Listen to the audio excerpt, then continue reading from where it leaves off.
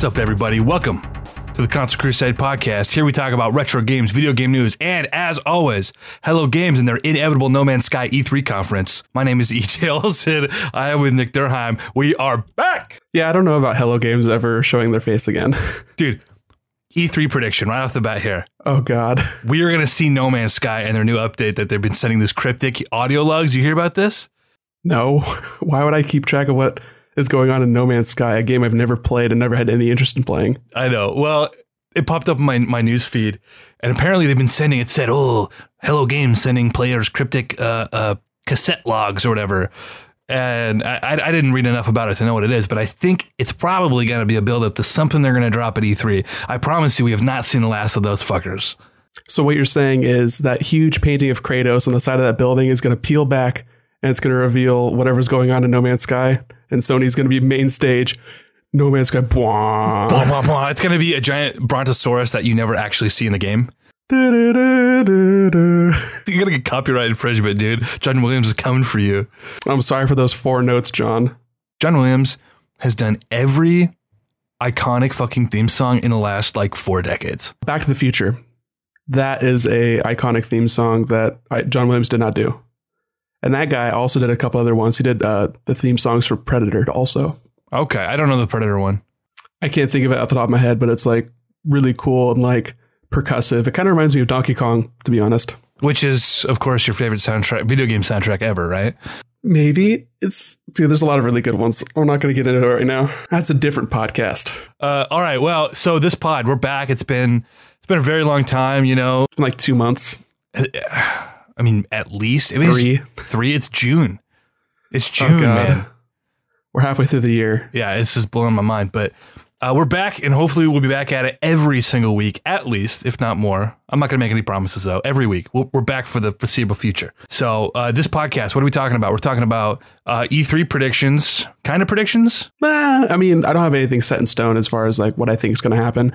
I just wanted to go over the scheduling, what's going on there, what we know is going to happen, what we've heard from the last few weeks from these individual developers and publishers, and kind of spitball and talk back and forth about what we think would be cool if they... For sure. And I know we're going to probably inevitably bring up the Pokemon Direct from this week and kind of go and speculate on what Nintendo is probably not going to do at E3. But I've been totally out of the loop for... I mean, it's been a busy term at school and with work, and it's just been crazy. So I've been pretty much on zero dark 30, dude. What does that mean? I don't know, man, but LeBron James posts it every year before the playoffs, and he goes social media dark. That's where I've been. And just no lifeline to the outside world right now. Does that say something about the foreseeable future of your hairline? Well, it's creeping, man. Y'all can't see this on the pod, but man, it's creeping, dude. It's been stressful. But so you're mostly going to be catching me up. I don't know what's going on. You're going to kind of fill me in on the E3 thing, but I wanted to kind of lead off with just kind of catching up on what the hell we've been playing. I've not completely forgotten video games. I've been playing consistently. Just nothing terribly new. Yeah, I haven't played really too much anything new. A few notable things, but... Have you been spending money on video games? Yeah, I mean, I'm always spending money. I be spending what I'm getting. You know what I'm saying? Oh, yeah. I've played maybe 3 games that I've purchased in the past couple months. I mean, are we talking retro stuff or are we talking Switch? No, 2 Switch games and then a PC game. And then I've bought a few more Game Boy games for my collection, but mostly just things that I want to check out or are part of franchises that I know are decent, and I would like to check out what a Game Boy iteration of that looked like. When as any collector will tell you, we don't play the games that we buy. If you bought them for the collection, they're not getting played. Yeah, I mean, I think there's just different flavors of collectors out there. I know you told me recently that you imported I Am Setsuna. Correct. You know, I remember one of the guys I listened to, it was one of his games of the year last year, and he said it was kind of a spiritual Chrono Trigger sort of, not a successor, but a homage in a way. Yeah, basically just the combat is kind of reminiscent of Chrono Trigger because it is that real-time battle system with like the overview, remember that third-person view, then like a behind-the-back classic Final Fantasy view. And then depending on everyone's timing setup and their text they can they can do combined moves. So I'm like maybe 2 hours into the game, and I have a party of 3 different characters. And if 2 of the characters are free, they can do that X strike attack that I remember from Chrono Trigger. Okay. And it does like an area of effect damage where you target a single enemy, but it does damage to other enemies if they're close by, and in like the line of fire. So it does give me that kind of vibe of Chrono Trigger, where you're keeping track of where you are and where your enemy is, and then having different lines with the battle, as opposed to just like, oh, this attack is super effective against this type or what have you.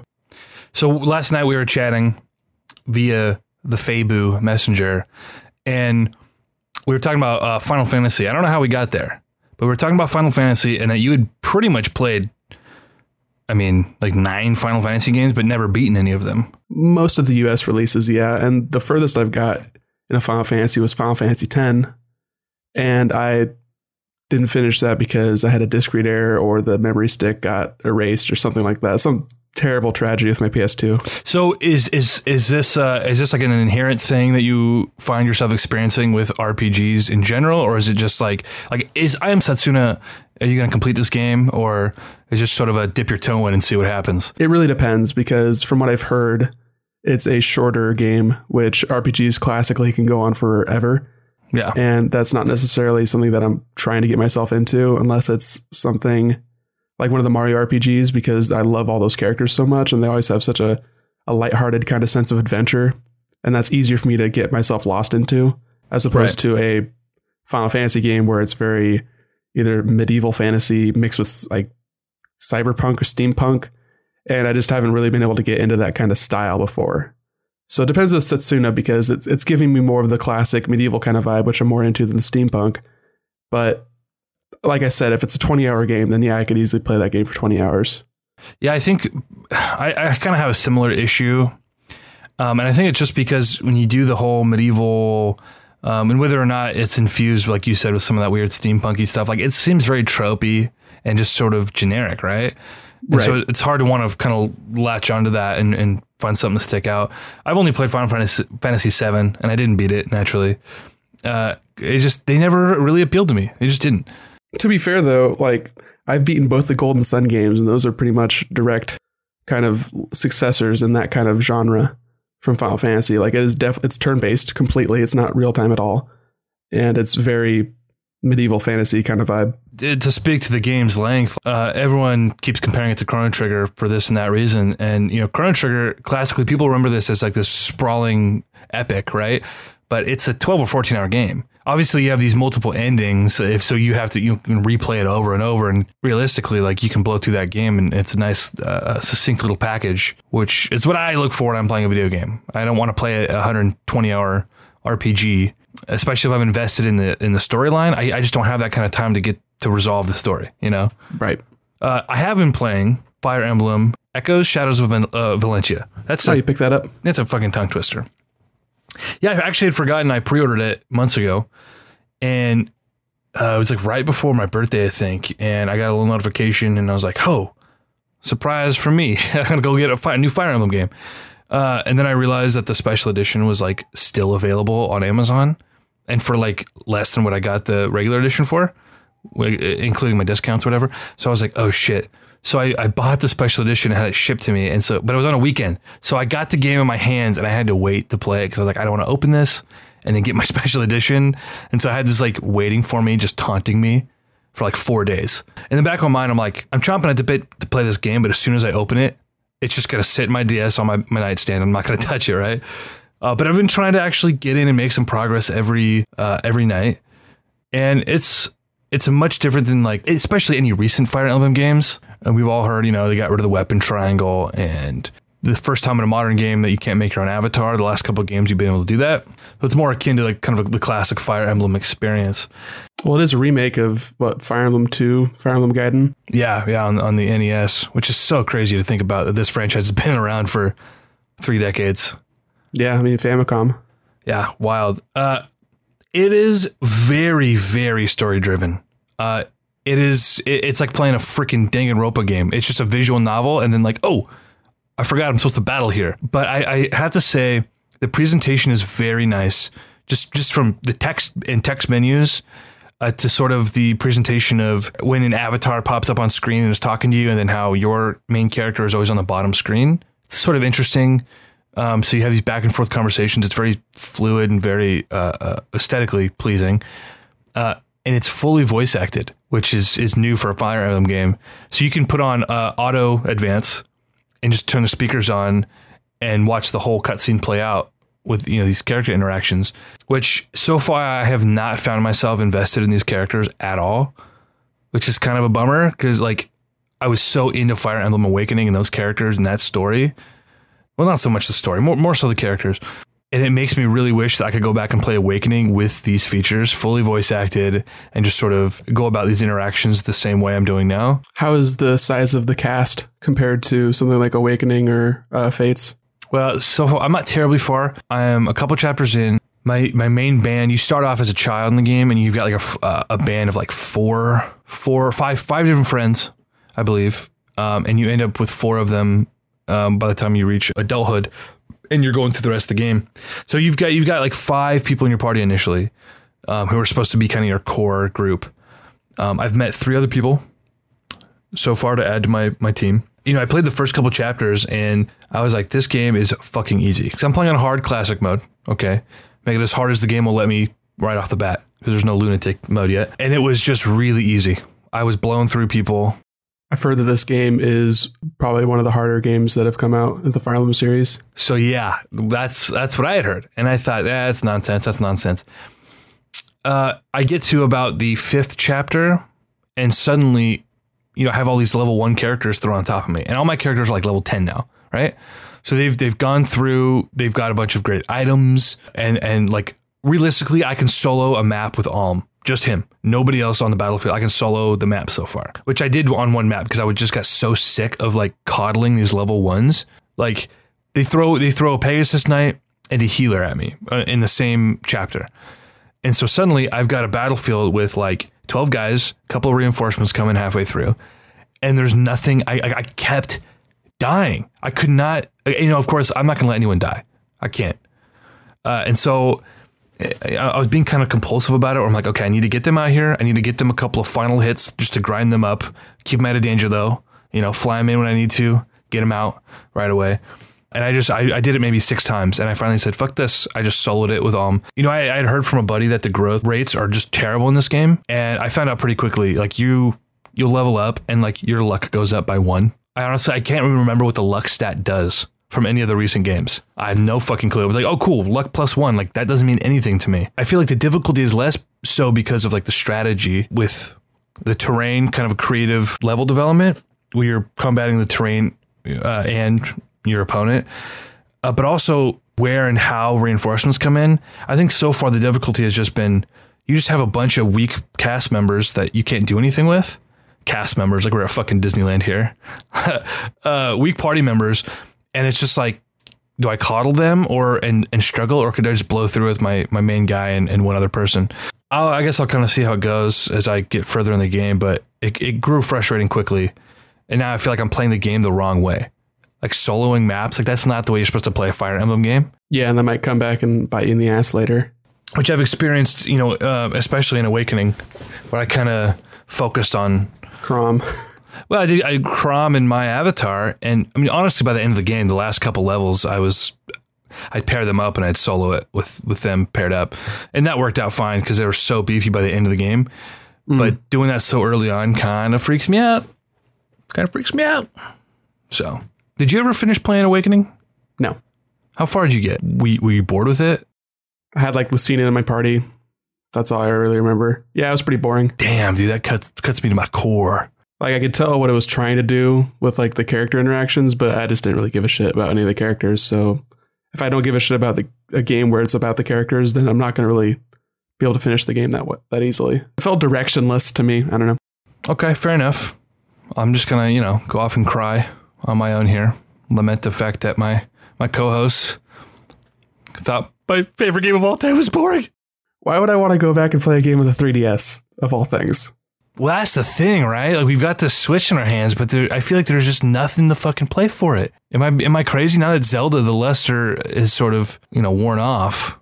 I guess it just depends on what you're interested in as far as like indie titles go. Fair enough. Because there are quite a few indie titles coming out. Like Shantae just came out yesterday. Did that get a physical release or just digital? Probably just digital. Gotta wait for that You go to limited run games. Fucking triggering me over here. Sorry. I'm gonna be all over that when they do it. All over it, which I hate. I hate myself. Yeah, I'll probably be. I mean, the next physical release for an indie title I'm getting is probably gonna be Cave Story. I'm a sucker for that game though. It's a great I've never game. played that game. Oh, it's fantastic. And the Switch is gonna have a multiplayer version. I don't know about online, but it's gonna have at least co-op multiplayer, like same screen. I love that they're leaning into that. I feel like every game, it's like exclusive multiplayer mode or for the first time. You know, like what some of the most recent ones. Let's see. Binding of Isaac had a local multiplayer mode, Right, yeah. which is cool. I still haven't done it yet, but like the idea is cool, right? Yeah, I haven't done it. I've only played like maybe an hour of that game. It's kind of hard to like get into my head like to figure out what's going on, but it seems like a game that I'd be into. I'm into like roguelikes. It's just the twin stick shooty stuff is like You know, I haven't played too many twin stick shooter-esque games, and the ones I have played I haven't really been into, but I quickly got into Isaac. Like I haven't gotten crazy about it. Like I can only play for about an hour at a time. I'll pick it up every other week, put an hour into it and like get really into it for that hour, right? But then it's bedtime, and then it's just not a game I pick up again. You know, because it's supposed to be this pick up and play experience, but I've just never had a run long enough that I could get like lost in the run. okay. I think the furthest I've gotten is like the third floor, and there's like a 6, I think. I don't know. And then you can like loop, obviously, because Yeah. roguelike. Yeah, at first it was a little obtuse at first. I went to YouTube and looked up a bunch of videos like so they could explain how some of these mechanics work, because the game doesn't explain these things to you. Yeah, and each like iteration of Binding of Isaac has kind of added a lot of new stuff. I mean, has it been things evolving, or are they just adding new content? I think it's both. I'm not really sure. I'm not the Binding of Isaac whiz kid over here, but there was Binding of Isaac that came out in like 2014, and then Rebirth, then Afterbirth, and Afterbirth Plus. Rebirth Plus is probably in there. I mean, there's just a bunch of like iterations, you know. Yeah, that's some Nintendo naming scheme right there.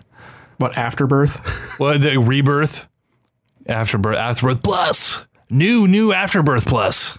I'm just surprised that Binding of Isaac got a physical release on a Nintendo console. I mean, it's very much like child gore with weird religious overtones. That's not Nintendo. Well, initially that game did not get approved to be sold on Nintendo platforms. If I recall, when they initially set out to sell the game. Right, and then they relaxed it a little bit, I think. Yeah, Nintendo just slowly but surely sort of joining the modern age. In some ways, anyway. Oh, God, that's something we never had a chance to talk about, was their online service and the voice chat. We're not going to get into that. We don't need to do that right now. I said at the top of the podcast that we talk retro games, and we never do. And that's kind of the joke. We never talk retro games for a podcast that says, you know, that touts such a thing. But I ended up picking up a couple of retro games, and I wanted your opinion. Tell me what you got. What you really got. Couple things. This might be a little bit of a cop-out. But first, I was at Goodwill of all places, and I got a little bit of a score. You know, they price things based on eBay over there, but there are still deals to be had if you pick up a couple of things and, you know what you're looking for. Like, there was a copy of Final Fantasy III on the Super Nintendo, priced as a loose cart, but came with the box, which I was like, oh, that's a steal. I'll get that right there. But the box had a little bit of damage. It was crushed, and it had no manual. And I said, you know what? I don't want this game so bad that I'm about to drop $50 on it and then flip the box. Like, it just was too much of a hassle to think about. So I said, leave it for the next poor soul to come through here. But I did end up picking up Bomberman 64. Classic. I had never played a Bomberman game until Switch. You're going to play the same exact Bomberman game with that one. They leaned a little bit heavier into the different like levels. Okay. As far as like verticality in these stages. But yeah, that's like obviously the N64 leaned super hard on the multiplayer aspect with the 4 ports. Right. And like Nintendo wanted to sell 100 controllers to everyone. So that was definitely a really good co-op. Not co-op, but like, you know, everyone just crowded around the TV downstairs, sitting on the floor, killing each other with Bomberman, you know? That was a good multiplayer game. Did you play that growing up, or did you own that when you had your 64? I rented it, and I think I had a friend who had it. Oh, man, always the friends who had the games. You know, I only got 3 games a year. You know, it'd be like I get a game at the beginning of summer when school was out, and I get a game for my birthday, and I get a game for Christmas. And so, yeah, it was always like, oh, my friend had this game, or like you go to Hollywood Video or Blockbuster on the weekend. We would do the 5-day rental, like Game Crazy or Hollywood. Yeah, dude. Oh, Game Crazy, man. I don't know if we talked about this on the pod, but Game Crazy, they were located inside the Hollywood Video. They shared a building, at least where we lived, and they were the only place that would rent out handheld games. Yep. But they were never for a week. I think they were like 3 days at a time. Do you remember? I'm not sure. That's where I first played Fire Emblem. I just thought it sounded cool. It said Fire Emblem. Like, that looks cool. It's got a sword on it, you know, and yeah. And then it was funny because you ended up, unbeknownst to me, renting the same copy. And then I went back and rented again the week later, and I was like, what, Nick? And, you know, being a kid, of course, the only Nick I knew, I was like, oh, this must be Nick, right? Like, the chances of it actually being you who rented it and started a save on the copy I had played, well, it turns out it actually was you. And so you swear it was the first Fire Emblem. I swear to God, it was the Sacred Stones. It was definitely the first one. I've never played Sacred Stones. Which we've had this exact same fucking dialogue like 90 times. I still don't believe you until I play either of those games now. I mean, it was either you rented Sacred Stones and it was some other Nick, or you rented Fire Emblem and it was me. Those are your two options, bud. Those are the two options. And I don't know until I pick it up and play. I don't know if I'll even remember the games. I barely remember the game I played. It was so long ago. Classic intro with that Fire Emblem game. I mean, you start out with Lynn, you got to defend the village, and then you go and meet Kale. And, well, it was the two knights, and then Carrot Cake. They are knights under Ellawood, which is Roy's dad. Okay. Which Roy was in the 6th Fire Emblem game, which was not localized. That was Binding Blade. Binding Sword of Seals, Binding Blade, whatever. I did not mean to say braid. I assure you. Is that a Freudian slip? Am I a latent racist? Freudian? Freudian? Well, fuck you. I'll give you that Freudian slip. Hey. Binding Blade, or as my copy is known, the Sword of Seals. Yeah, man. That was a cool name too. Less cool. Binding Blade is so much more epic, I feel like. The Binding Blade. It's got that alliteration. They both have the alliteration. Alliterations are powerful. Binding Blade. I don't know. Sword's just a softer word. That's exactly it. You know what? It's always, when we try to name this podcast, let's get tangential here. We had a couple of different ideas, and it was interesting to get your feedback because you would think about words in a way I never have. And you'd be like, oh, that word's got a nice ring to it. It's a very, like, how did you describe a swap? It's a fun word to say. Has a strong start and end. Swap. It plays well vocally. Right. And so that's never something I thought about. So when we're like throwing these names out, and it was like, oh, like our podcast couldn't be called the Slushy Mushers because that's hard to say. That's actually a fucking tight name. This is our new podcast, The Irish Wristwatch. Okay, that's cruel. That is cruel.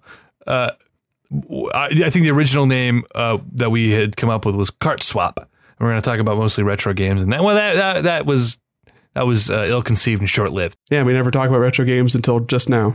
Until just now. And retro names. I got that fucking Bomberman 64. Okay. And then next to it, I saw a little doodad, a box of Game Boy Advance games, and I saw a green label, and I thought to myself, could it be Dragon Ball? No, it turned out to be like Crash Bandicoot or something, I think. What a letdown. But the green label intrigued me because there were a couple of games with green labels that I was looking for. I said, okay, we'll see what's going on here. Well, I started digging through, and they actually had a bunch of really great games at reasonable prices in the $5 to $10 range. Mm-hmm. They had several of the Super Mario Advance games. Those are all like must have. Oh yeah, totally. I own them all though, so I was like, I'll leave them for the next parcel. Okay. But I did end up picking up Kirby Return to Dreamland or Nightmare in Dreamland? Nightmare. Yeah. Pick that up for a few bucks. I have no idea anything about it, right? I just see Kirby in a Goodwill. Like you can't leave it there. You have to save that game. Right. Because you know it's going to be a top tier game. It's Nintendo. It was the Game Boy Advance. Come on. It's a really good looking cart too. I really like the dark blue, and then Kirby with the action pose with the cool bandana on his head. Dude, it's sick. Very attractive. So I haven't played it obviously, but I picked it up. A couple bucks. Good deal. Okay. My cop out that I mentioned earlier was I picked up Kirby Superstar Ultra for the DS. which is a remake of obviously the Superstar. Kirby Superstar. Nintendo, Super Nintendo. Which is like such an amazing game when you look at it. It's like several classic Kirby games and then all these mini games. It's like this value pack. Yeah. You know, I don't know what they sold it for back in the day. It's like All Stars plus World, like for Kirby though. Oh my God, dude. All Stars plus World. That is like no one ever talks about that. Like in the collector market, it's like, that's kind of a sought after thing, even though it's not terribly rare, I don't believe. But I've never heard anyone just talk about what an insane deal that was. That was like two of the best games of all time they just gave you. And then like one of the most important iconic games of all time. Why, you just going to sweep Mario 2 under the rug like that? You know, I'm really not a fan of Mario 2. Mario 2 is amazing for what it is. Like, it's crazy that game was made. So that was like a riff on Doki Doki Panic, correct? Yeah, pretty much, yeah. But it introduced like several important enemies. It introduced Shy Guys. Introduced like the concept of Luigi being different from Mario in any real way. That's you know, I was just listening to a podcast and they were talking about the Mario Kart games and which one was? I think it couldn't have been Super Circuit. It couldn't have been Super Circuit. Had to have been before that. It was the first time that Luigi got a different voice. He used to have 64. Was it 64? Well, because he used to have the high pitched voice, just like Mario. Well, that was in the Japanese version too. Right.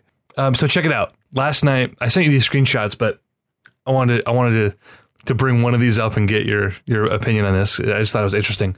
I was watching a thing. They're doing a trivia, Mario trivia. A couple things here.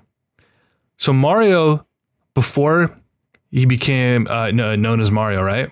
We all know that he was used to be referred to as Jumpman, right? Mm. Well, what I did not know is they also referred to him as Mr. Video. Yeah, I knew about that too. The third official name for him, he was referred to in various media, was middle-aged guy. Wait, I thought Mario was 24 years old. Oh my God. Miyamoto. Dude, that is just the worst. Mario's 24. Okay, Miyamoto is a really sardonic son of a bitch, and he had to have been trolling. Dude, he's a troll. He totally is. I need to know the context of the interview.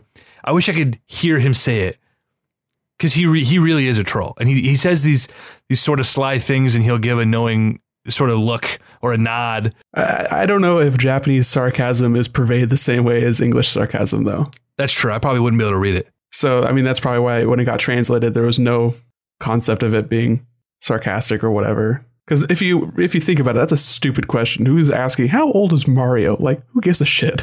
Obviously, he's not a 24-year-old. Like, that's funny. Although now that I'm a 25-year-old man, and I, to be fair, know a lot of 24, 25-year-old dudes who look a lot older than Mario. You know, Mario's doing well for being an old crusty plumber. Got hops. Okay, a few more bits of trivia. I bring this up because they had a trivia fact about Mario 2 having to go back to the drawing board because there were like a bunch of like programming errors with like using the Doki Doki.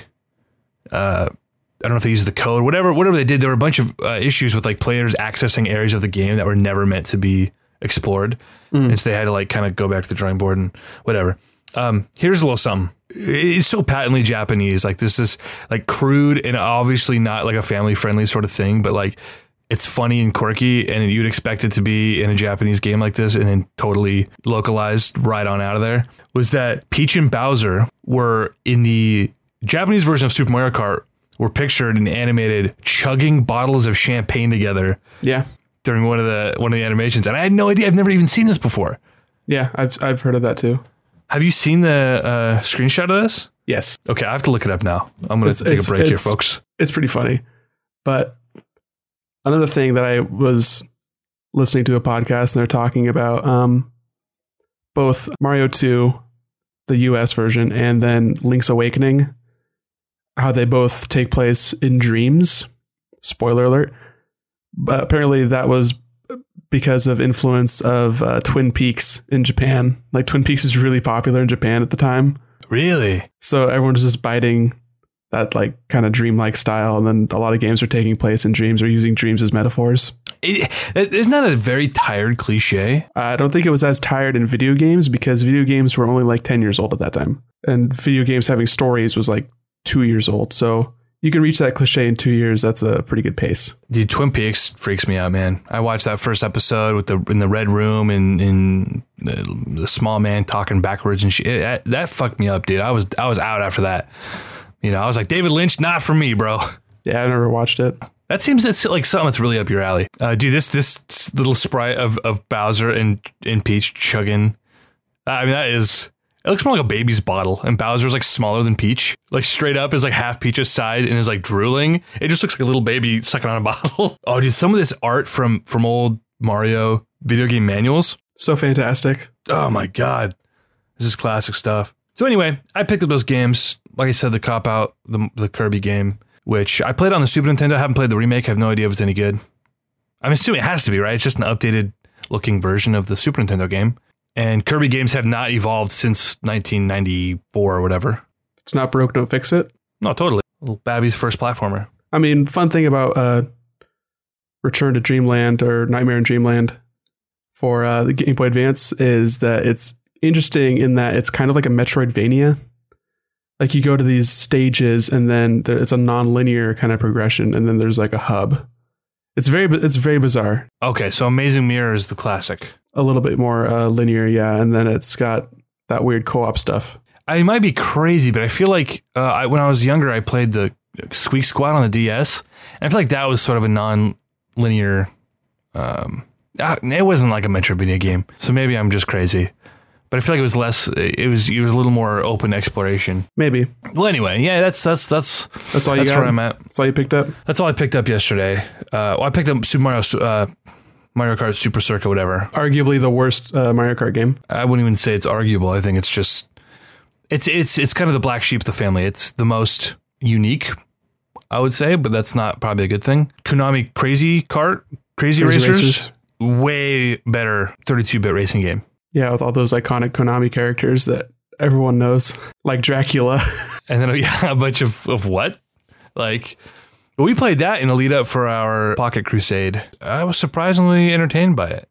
Because I don't like Super Mario Kart. I really don't like that game. Going back and playing it is really tough.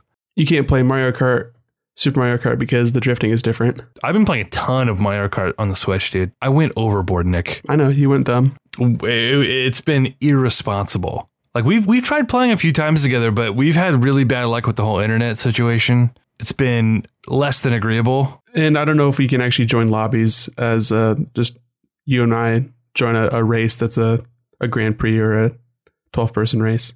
Just irritating, man. And to play online together, like with other people, it's like, yeah, you have to try to join up on your friend before they enter a lobby for another online match. And it's like kind of like playing the lottery. You just hope for the best. You know, back out, choose your cart and your racer all over again and hope for the best again. No, I've been playing that before bed every night.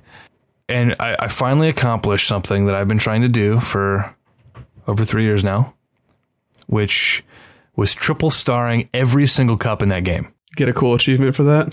Nothing. You get a gold card for triple starring. I think it's mirror mode now. I think it's mirror mode now. It might have been just 150cc, but you get the gold Mario, I believe. Nothing for getting all of them. Nothing for getting 200cc, which really took the wind out of my sails for a second. But then I realized, you know what? I triple starred 200cc. You know how fucked up that is? You know how long it took me?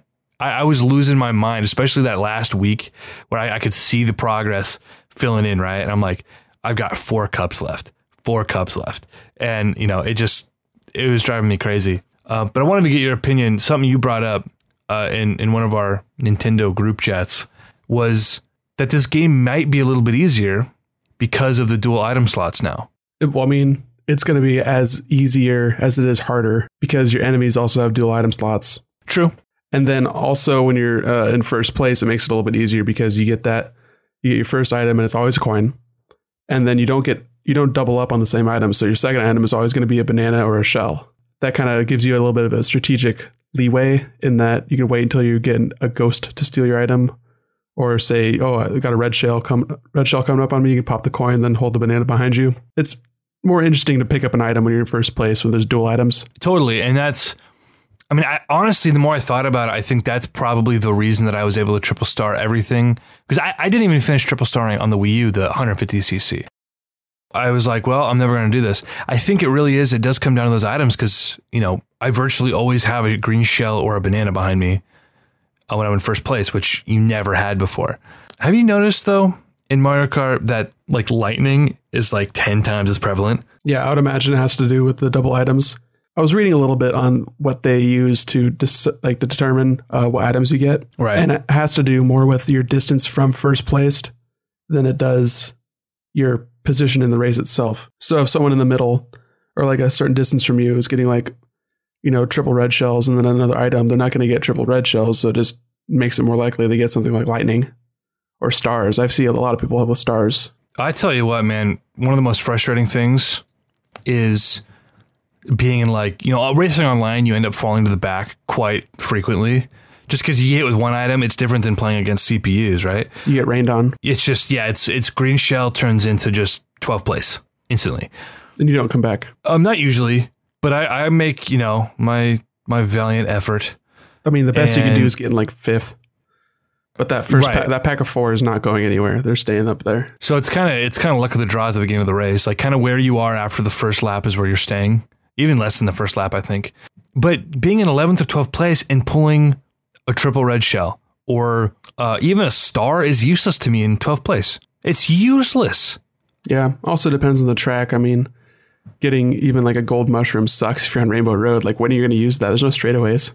No. Oh, that is Rainbow Road, man. Honestly, I think the cup with Rainbow Road and the cup with Neo Bowser City, those are the two hardest cups, the 200cc.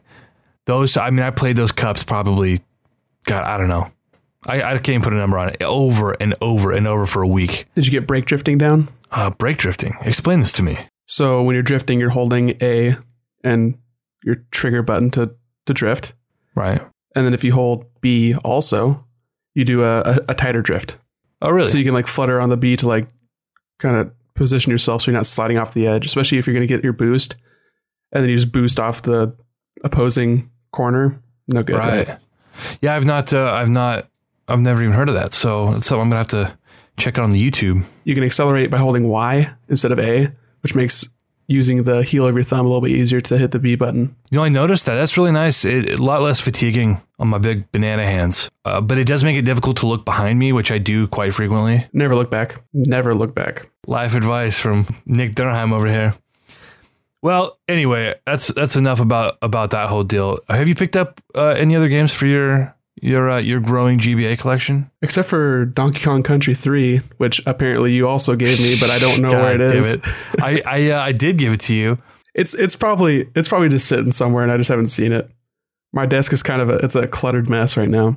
I know I got it for you because I remember being at the Retro Games spot down here in Eugene, and I called you. I think I texted you and then I called you and you were sleeping. And so I was like, because they had like Super Mario Land 2 and they had a couple other things. Well, this was a different time. I'm thinking of anyway, I remember calling you, didn't hear from you. And then you're like, oh, I don't have that game. And I was like, oh, it was like $9 or something. And you said, oh, that's a good price. So the next day I went back and got it and then gave it to you. I want to say I gave it to you when we got our Switches. Probably. I want to say that sounds about right. So anyway, if you find that copy, you can give it to me. Totally fair. I can do that. Give it back to me.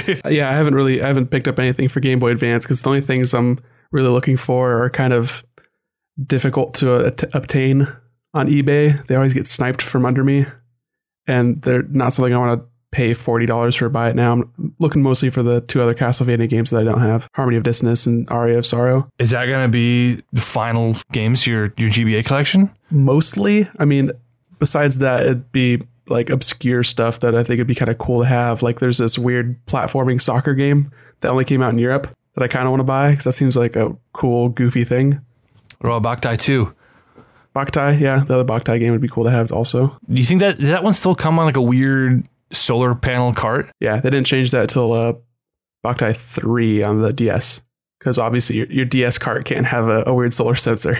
But tell me they made some like bullshit peripheral you could buy and hook up to the one of the auxiliary ports. I think if you had one of the two other Boktai games in the Game Boy Advance slot, it would use that. I'm pretty sure.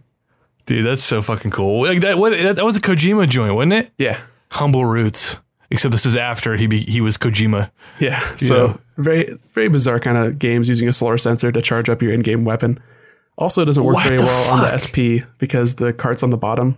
It was like optimized for the cart being on top. So ideally, I would get a backlit standard Game Boy Advance in the future. I just don't want to be like you and spend way too much money on it. So I didn't want to mod my own. I had tried and it just was janky. And I want perfection. I want this genuine, authentic, original feel, right? So it took me, I bought like 3 of them before I finally found a seller who used completely authentic parts, pads, buttons, everything. Even had the original stickers on the back. Nice and just worn enough to make it look loved, but like could still read the serial number and stuff. Finally got that thing, and that was just, man, feels so nice to whip that out every now and again.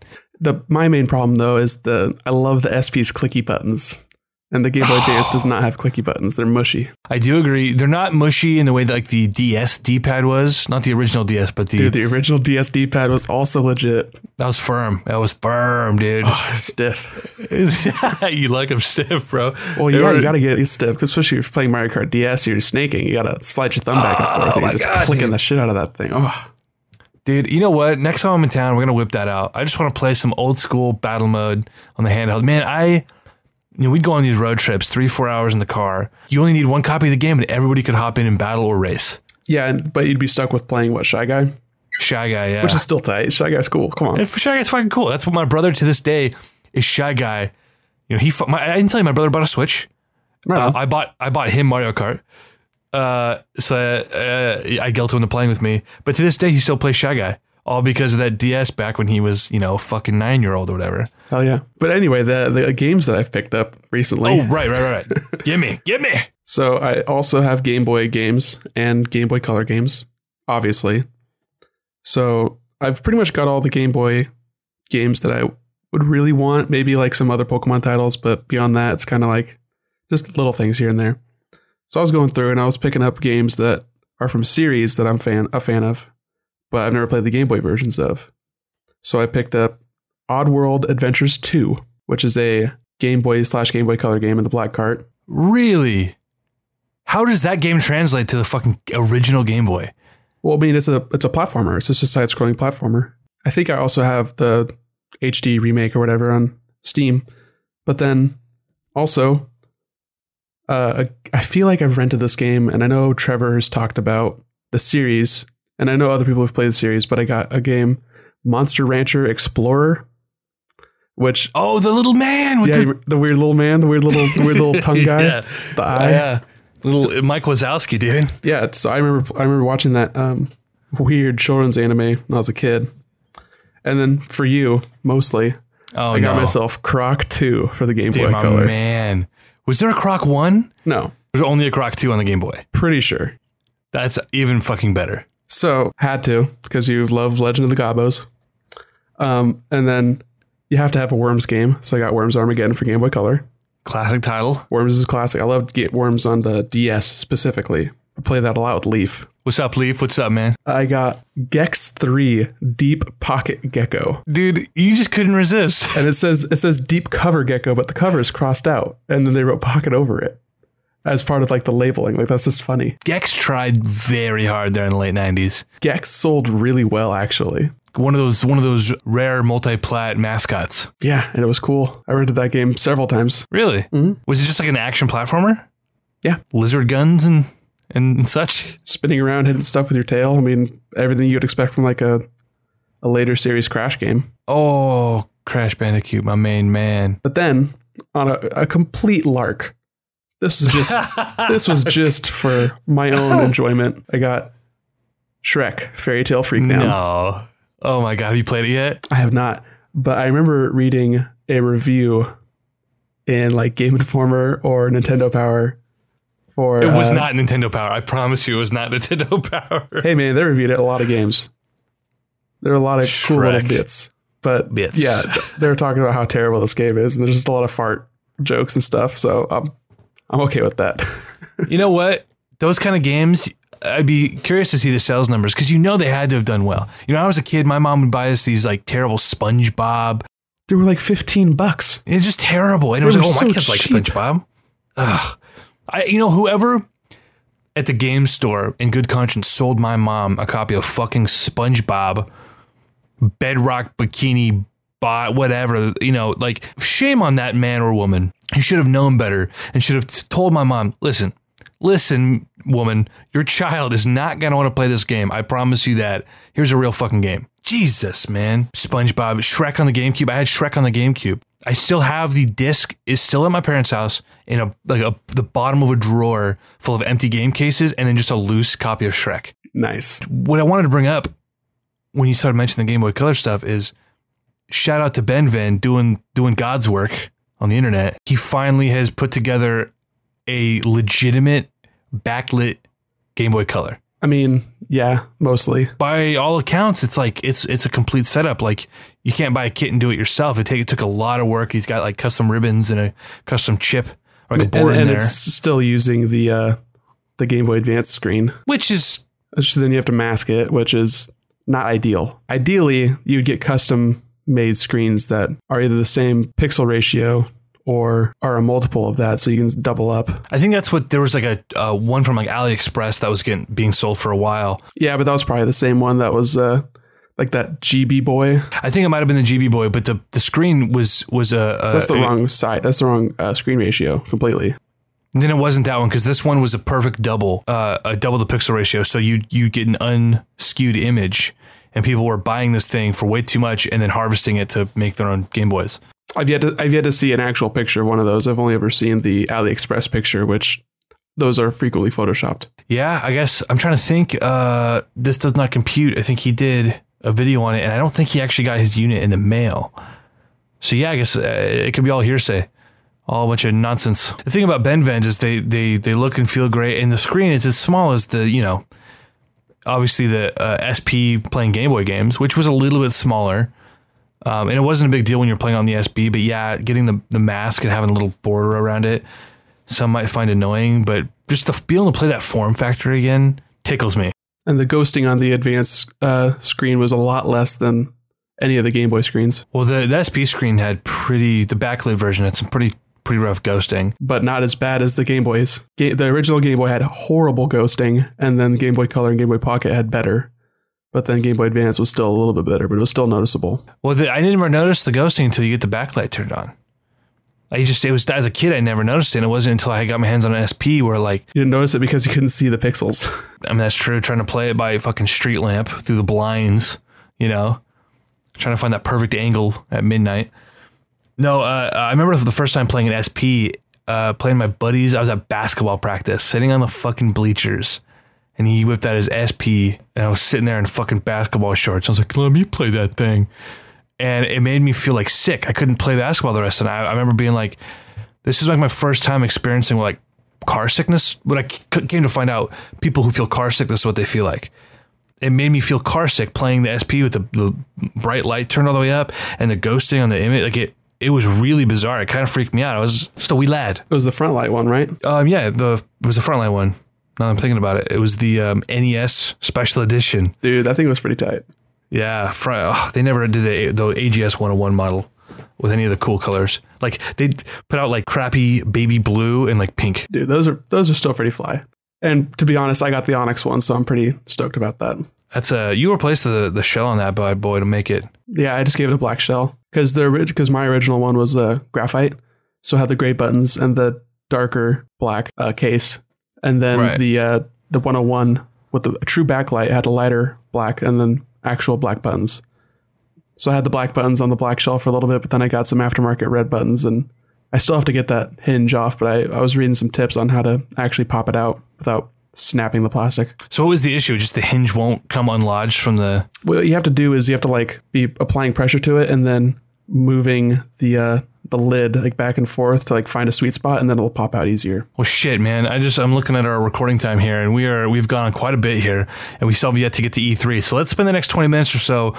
Get me into the E3 fucking mode. You tell me what's going the fuck on right now. Okay. Well, first off, I'm going to peel the curtain back a little bit and let everyone know that we're recording this Friday night before E3, technically Saturday now because we're past midnight. So Shit. we don't have anything official because who knows when this is actually going to post. So, but Saturday, later today at noon, is EA's conference, which is not actually E3. They've done their own separate thing for the last couple of years, and they're EA Play. And then Sunday is Microsoft at 2 p.m. and then Bethesda at 9 p.m. Then Monday, there's a PC gaming event that's at 10 a.m., which they've got several different developers that they're going to be focusing on. And they've kind of mentioned that they're going to be talking about certain games, none of which that I'm really interested in, but who knows, some stuff might come out of that. Because for one, they mentioned Xbox being part of it. So we'll see about that. Also on Monday is Ubisoft at 1 p.m. and then Sony at 6, which is they're going to have a huge thing. Just know it. And then Tuesday, as per usual, we got Nintendo fresh and early, 9 in the morning. Oh boy. So a couple things off the top of my head here. This is going to be really redundant because at the best, this is going up Monday after the E3 fucking hype machine has moved along and we know everything. You're not going to be able to crank this out tonight? At 2 a.m. right now? Probably not. I mean, if I'm lucky, I can get this done tomorrow afternoon and put it up. Busting my balls. Well, so here's the thing. The only thing we're missing tomorrow is EA. So realistically, I can aim to get this fucking thing out before Sunday. And I think you can do it. You can do it. No one will listen to it before then, but we'll technically be ahead of the game. Yeah. So sure. Fuck fine. it. So EA, who gives a shit about tomorrow? Who fucking cares? I would imagine you would because you're a Star Wars fan. Oh no, those sons of bitches have Star Wars. So there's definitely going to be a big thing for Battlefront 2. Okay. I would imagine they could possibly do another teaser for the Visceral game they're working on with Amy Hennig, which is what that weird little, they had that little vignette last year. Yeah. So there might be some more progress. There might be like a little, oh, check it out. They're looking at models on a computer screen. Look at the studio. They're working on it. Ooh. I don't see that kind of shit doesn't tickle me ever. They've got FIFA, obviously. They got Madden, which I believe Madden this year is going to have a kind of my player kind of story mode, sort of what they did with FIFA last year, what 2K has been doing for the last few years with their basketball game. About time. What do you think the odds are they'll mention NBA Live? Because that game was supposed to come out March this year. I don't know what EA is doing with that because they hyped up NBA Live back in like 13, I want to say. They paid all that money for a license. They have to make something. Well, I know, but it was such a flop and it was critically panned. Yeah, nobody likes it.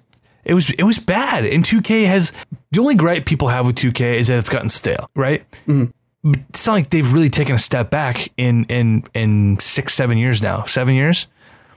It's been the best basketball game ever for 7 years in a row, and it keeps getting better and better. Well, it's plateaued, sure, but how is EA going to come out and try to top that with the NBA Live? I think Kyrie Irving, the last game they put out, Kyrie Irving was their cover star, like which as a sports fan, it's like not only do I already look at the fucking NBA Live as this fucking limp dick of an excuse for a basketball game, you put Kyrie Irving on the fucking cover. Like nothing about this screams buy me now. Yeah, so I just wonder if they even mention it, if they put out a week release then never touch it again, or if they just completely drop it. Who knows? It'll be mentioned somewhere, whether it's officially in a press conference or if it's something they announce and just kind of put out in a press release like post conference.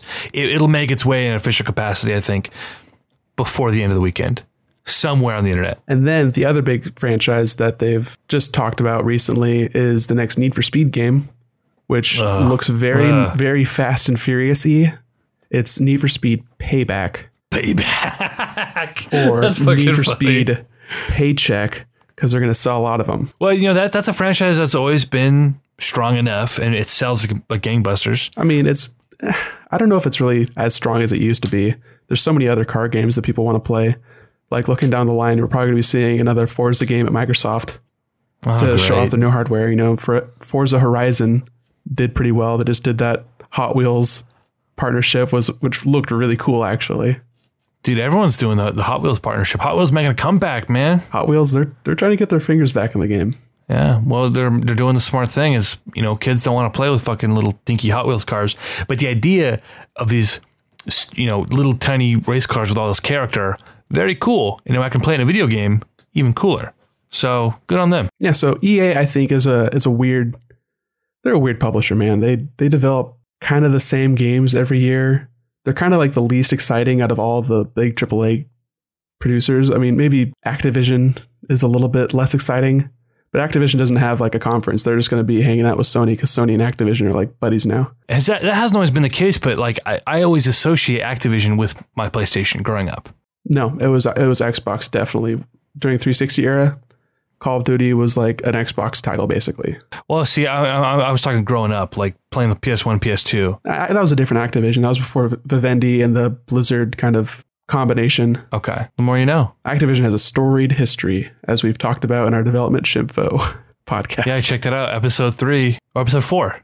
One of those episodes. Go fucking find that shit. We only have 11 episodes, so. Activision, A New Hope. So you don't see anything like out of the blue for Electronic Arts? They're kind of just sports and Star Wars. They're going to have lots of Battlefront 2. They're pushing the shit out of that because that game comes out in 4 months. Mm-hmm. Right? October, is that right? Or is it a November game? It'll be October, November, somewhere in there. Yeah. 4 or 5 months. They'll give a release date. You think we'll get that locked down? Yeah, and I think they'll definitely show off the single player. That'll probably be playable like behind closed doors, or like they'll have like a booth to play like a single player mission. Definitely. And we'll hear more about eras outside of the original trilogy. They probably won't spend too much time laboring on the Clone Wars. Yeah, I just saw a picture of Darth Maul facing off with Yoda. Oh my God, that's fucking tight. I love those little what ifs. Like I hope I have a chance. I hope there's a mode in Battlefront 2 where like, I don't know if you remember the PlayStation 2 game, but Revenge of the Sith. It was like a fucking fighting game, dude. Oh, it was yeah. It was a 1v1 fighting game. It was like arena fighting game kind of? Yeah. Mm-hmm. Oh, yeah. Like, that would be great if EA implemented a mode like that where I could just fucking pick a Jedi and just 1v1, dude. I just remembered there is another studio that we have not heard from in a long time, and that is BioWare Montreal. The other BioWare that didn't work, that wasn't working on Mass Effect. The one that did Dragon Age? Yes. And they've been working on a new IP that has like a code name and everything. So there's potential that we could see something from that. Oh man, see if we hear in some capacity hear about a KOTOR game, a legitimate, not some bullshit online, not some half-ass spiritual remake like the Battlefront game was not the Battlefront anyone wanted. A legitimate KOTOR game. And if it were up to me, it would just be a fucking remake of the first one. I don't see that. I don't see that from this. No. Just because I feel like they had to know that Mass Effect Andromeda was not going to do super hot, but that seems like they wouldn't cannibalize that at the same time. Yeah. So I don't think it's going to be Dragon Age related. Just from what I've heard, like reading about rumors and stuff, seems like it's going to be another kind of sci-fi kind of vibe, or I might be getting that mixed up with something else, but I don't know. BioWare, they have made good games in the past that people have liked, but totally. I think it's lost a bit of its luster since then. It really has. I mean, to be fair, Dragon Age Inquisition was like Game of the Year 2014, like classic BioWare experience, like by all accounts. You know, I don't care outside of the realm of Star Wars. I never played Mass Effect. I know it's kind of like a blasphemy, but I just never got to it. Right. You know? That's fair. So, Star Wars, we'll see what they do. I don't care either way. Like, I'm going to buy the game no matter what happens. I'm going to buy it come November. And I don't really care what they show. It's probably not going to move the needle for me. Mm-hmm. Microsoft, dude. Yeah, moving on to Microsoft. I think Microsoft has the potential to be the most interesting press conference of the entire week. Okay, because I disagree. I want to hear your thoughts on this then. Microsoft has the most at stake right now. I mean, Sony has had their lineup sort of projected out there for the next like 3 years, pretty much. And they're strong. They're in the lead. They have nowhere to go but like down, but it doesn't look like they're going to do that. Nintendo's kind of building up, speed again. They've got good mind share right now. People are feeling good about the Switch. There's a lot of excitement for that. No one really cared when the Wii U was around. 3DS is good, but it wasn't as exciting. So Microsoft is kind of like in this weird area where they're still in the game. They're putting out new hardware. They've been really quiet. They haven't announced anything. And I feel like they've got room to make some really exciting announcements with like partnerships with third parties. They've got money for it. They can pay, Activision to make a game be cooler on Xbox, or, get the next Tomb Raider game for another year, something like that. They could do a DC game. They could do a Rocksteady, Wonder Woman game for all we know, So there's a lot of room. Cool. There's a lot of room for Microsoft to make exciting announcements. Whereas Sony, I mean, everything they announce is going to be like, yeah, we've heard about that. Yeah, of course, God of War is there. You talked about that last year. Whatever. I think that could be true. But the thing about Microsoft is they've proven they do not understand what makes a successful console in the current year. Sony had a little bit of help, the same way that the 360 had help. Sony's had a little bit of help because of Microsoft's folly. Okay, they made a few blunders in the beginning. But at this point, you don't reach a 2-to-1 sales ratio over your opponent because of some long forgotten sales blunder, before the console was announced. It's the games. They've got the exclusive games. They've got tons of them. They got tons coming. When you have the parity between the two consoles, it's all about the exclusive experience. And no one cares if you get Tomb Raider for the first 9 months. No one cares. They don't fucking care. They've got 9 better exclusives coming in that window. Multiple games a month to care about that. Who gets a fucking game? Yeah, I was giving that as an example. Sure. And then as far as you saying like Xbox lost at the beginning, like, yeah, that's totally true. But Xbox has also had a change of leadership since then. And Phil Spencer seems like he really understands. Like, it's more like Xbox into 360 era of understanding of like getting the online infrastructure right and kind of giving the gamers what they want. I mean, look at the backwards compatibility. How many games are backwards compatible now? Like several hundred. People like that. People like to be able to access their back catalog. And then the Xbox Game Pass just being announced. But I think that has the capability of being a much more enticing feature. Right. I don't think for the average gamer who just wants like great gaming experiences and want to justify their expensive purchase, like the PlayStation is still the no-brainer, the most bang for your buck when it comes to content. It is. And I don't see that changing. And so far, the scuttlebutt with the Scorpio is all focused on the hardware, which I think is just not the strategy they should be going for. It literally has to be the strategy, though, because that is what it is. It's a stronger Xbox. How would you sell it? So I guess I agree insofar as we have new hardware. You have to tout it as being more powerful, more this, more that. I don't need to just play fucking Gears of War at 60 frames a second. That's not enough to entice anybody to jump over. Like, give me next gen games, exclusive next gen experiences that I look at and I play and say, whoa, this is why I want to own this console over the PlayStation Pro, which still can't run things like fucking Destiny. It's not going to be 60 frames a second. Like, give us a real reason. It's not just the power. You got to also have the games. And so far, they don't have the games. Every time they've talked about exclusives, it's been talking about, dialing it back. Oh, we're not going to focus on our exclusive platform as much anymore. Well, they had to say that because they didn't have any exclusive integration. And that's another thing is I think this is a stronger step towards unifying Windows 10 and Xbox as like similar platforms. Which, as a PC gamer and as someone who owns both current gen consoles, of all the people it should make sense to, I'm like, I think it makes the most sense because they make a lot more money every company makes more money on software than they do on hardware. You try to push the hardware to sell more software. But if Xbox only has, 25 million Xbox Ones out in the world, how many people are using Windows 10? That's a user base that's built in that they can sell to potentially. I guess if they want to kind of make the transition to that side of thing, it just seems like they're riding this line. They're and they don't really know what they want to do or how they're going to do it. They're just like hoping for the fucking best. Exactly. That's why I think it's the most interesting. They've got the most at stake. That's true.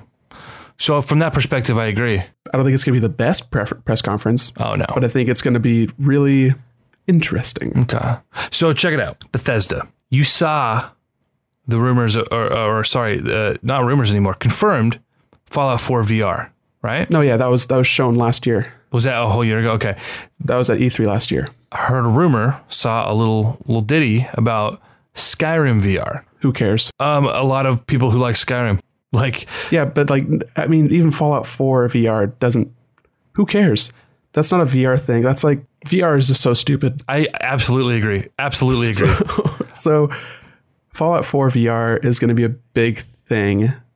It'll be shown off at Sony's stage probably also because Sony has VR. Yeah. That's another thing. Microsoft could be talking more about VR. But I don't know if that matters. Spare me. me. VR, that doesn't move the needle. That's not like a big thing. That's not new either. They've teased 2 new games this year with their invitation to their conference, and they've got 2 areas under construction. It's like Bethesda Land. Oh boy! And So they're going to be putting out probably this year new Wolfenstein game, and then a new Evil Within game. Neither of which are games that I'm familiar with or really care about. I mean, yeah, like I don't really care about Bethesda games in general. That's how we all fucking feel about those. Doom was really tight. Yeah, Bethesda does good work. Doom is going to happen, but it's not going to be announced this year. That's got a lot more time behind it. Yeah, but I mean, a new Wolfenstein, whatever. People, we want Elder Scrolls. We want a new exciting IP. You're not going to get Elder Scrolls until 2020 something. I mean, they've said that. No, totally. Like if you look at the release windows for all the older games, and then look at the Fallout, it's easily getting pushed out. It's going to be 2023 before we're playing Elder Scrolls 6. Straight up. Yeah, we're not going to see anything from Bethesda, like Bethesda Softworks. We're not going to see anything developed by Bethesda. It's going to be from other studios underneath the Bethesda wing. Yeah. So like Machine Games and whoever's working on Evil Within. Yeah. So as far as that goes, I'm not terribly interested. As far as the Skyrim VR thing goes, I wonder if that's going to be true. If that will be like, it'll be free DLC for people who own the remaster.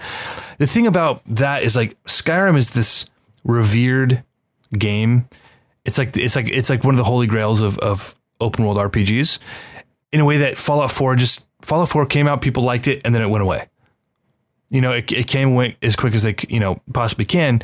Skyrim is like this has reached this legendary status that there'll be plenty of people who would be glad to spend 8 or 10 hours exploring, first person Skyrim in VR as a novelty. And that's why I think if it happens, it'll be free or very cheap for people who own the remaster. And it'd just be more of what I think is probably was a proof of concept, right? It was just to get it running on the engine, because Fallout 4 is running on an updated version of the same engine. So if anything, it was just like, can we get this thing running on a game that's easier to develop for? And then, so I could see it just being sort of a, hey, here you go, wink, wink. It's just so not flashy, and VR doesn't show well either. So I just... Right.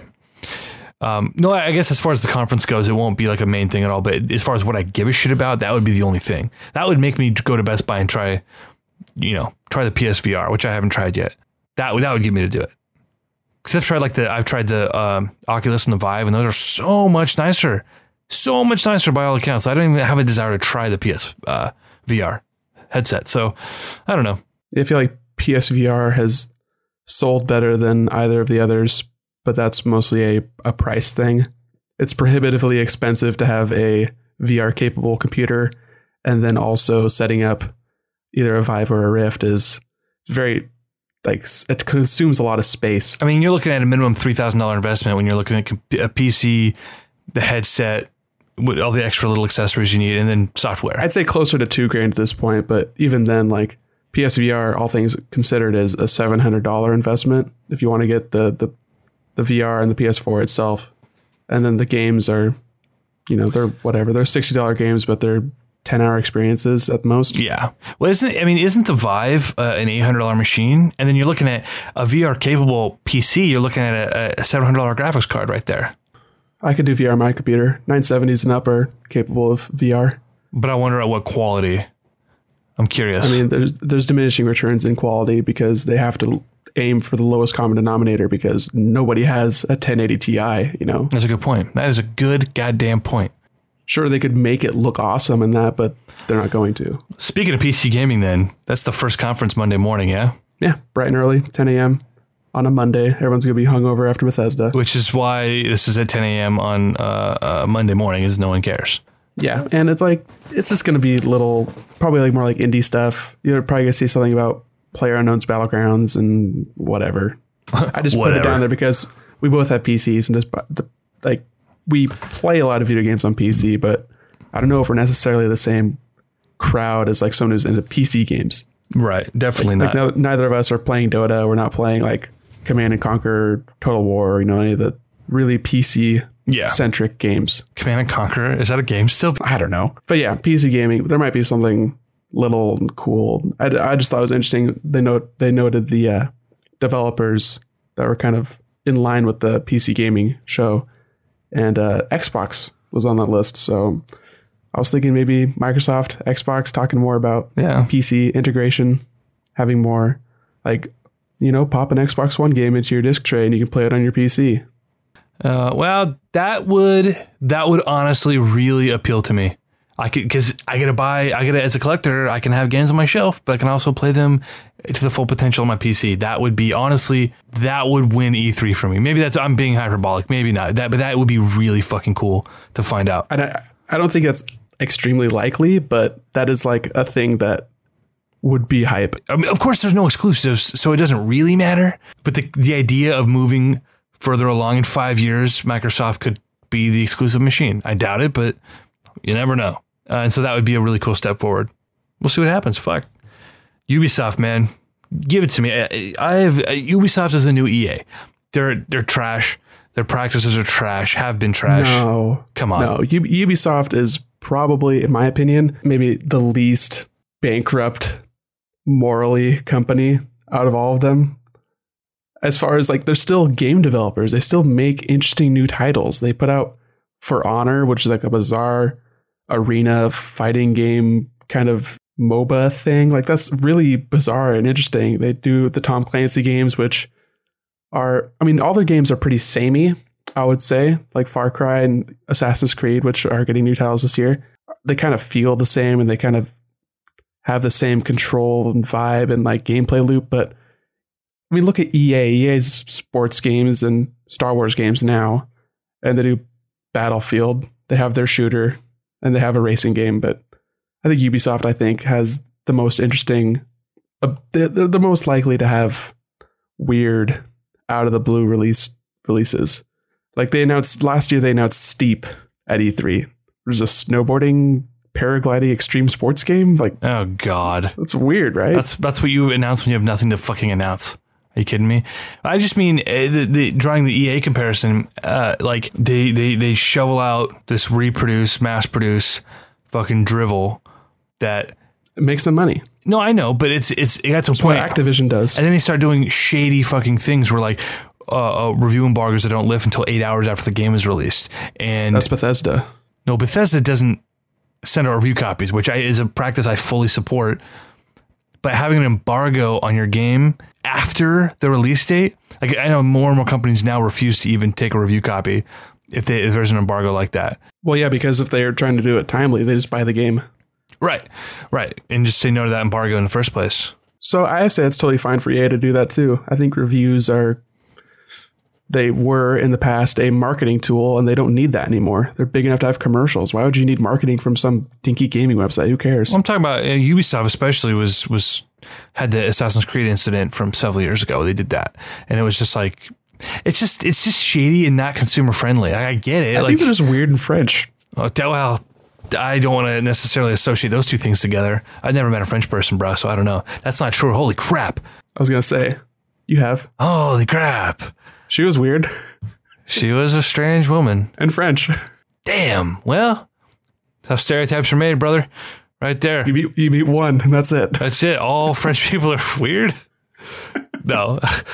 Honestly, Ubisoft, man, like, I'm excited to see what Assassin's Creed has done. The leaks so far make it look really not great. It just looks like more of the same. Like you needed 3 years to do another copycat game. We'll see. We will see. Egypt sounds like an intriguing setting. Is that still on track for they're going to have a big announcement for that? I'm assuming the release date and all that. You think is that? Yeah, where we're headed? It'll be coming out this year. Okay, cool. Well, our Far Cry 5 has been announced for next year, February, I believe. Okay, Far Cry 5 looks legitimately intriguing. I am about that.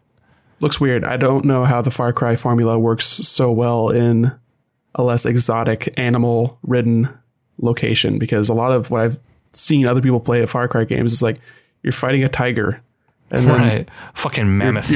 You're sicking a mammoth on an outpost of crazed barbarians, but now it's just white trash cultists.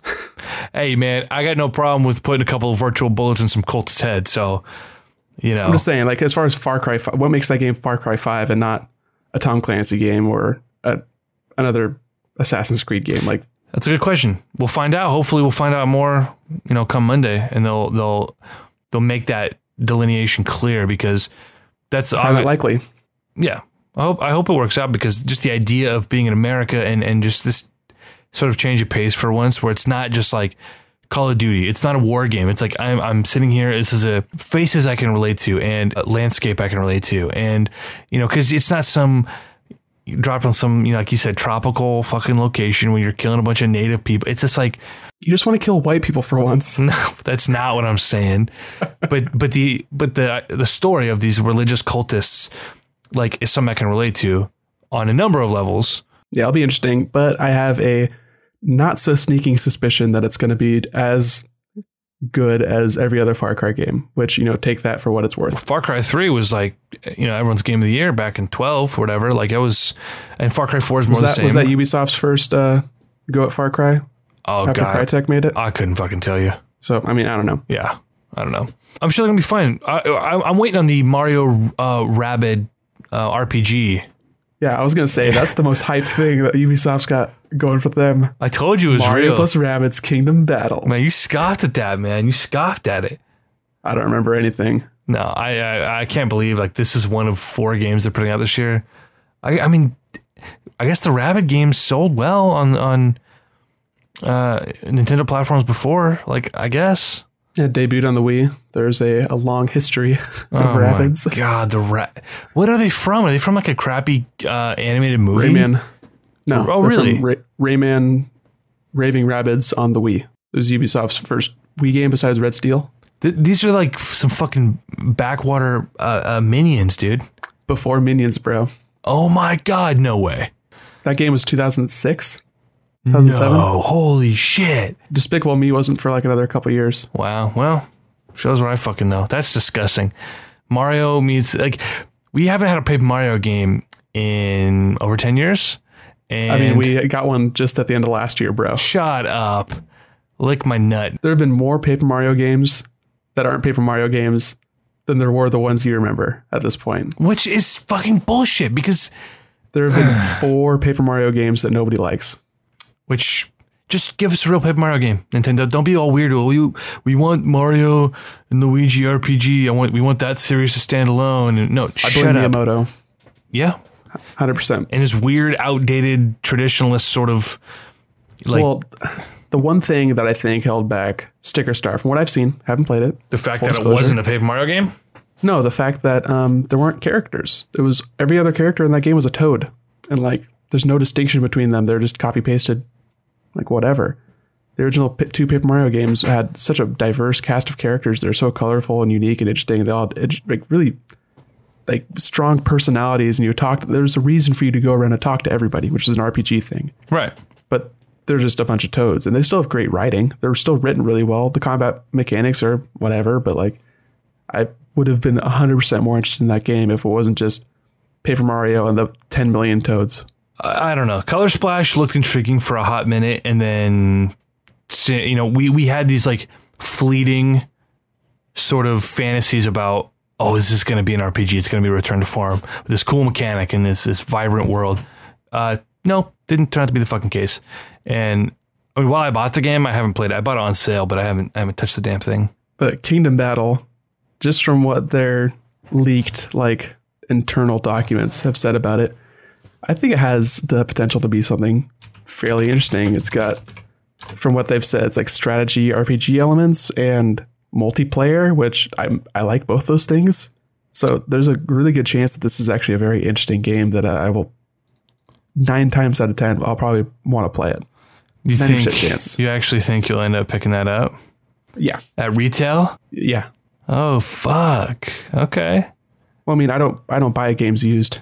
Sorry, I guess when I say at retail price, I mean initially for full MSRP, or you like wait till it goes on sale? I mean, that's what I mean. Sorry. How many games on the Switch have gone on sale so far?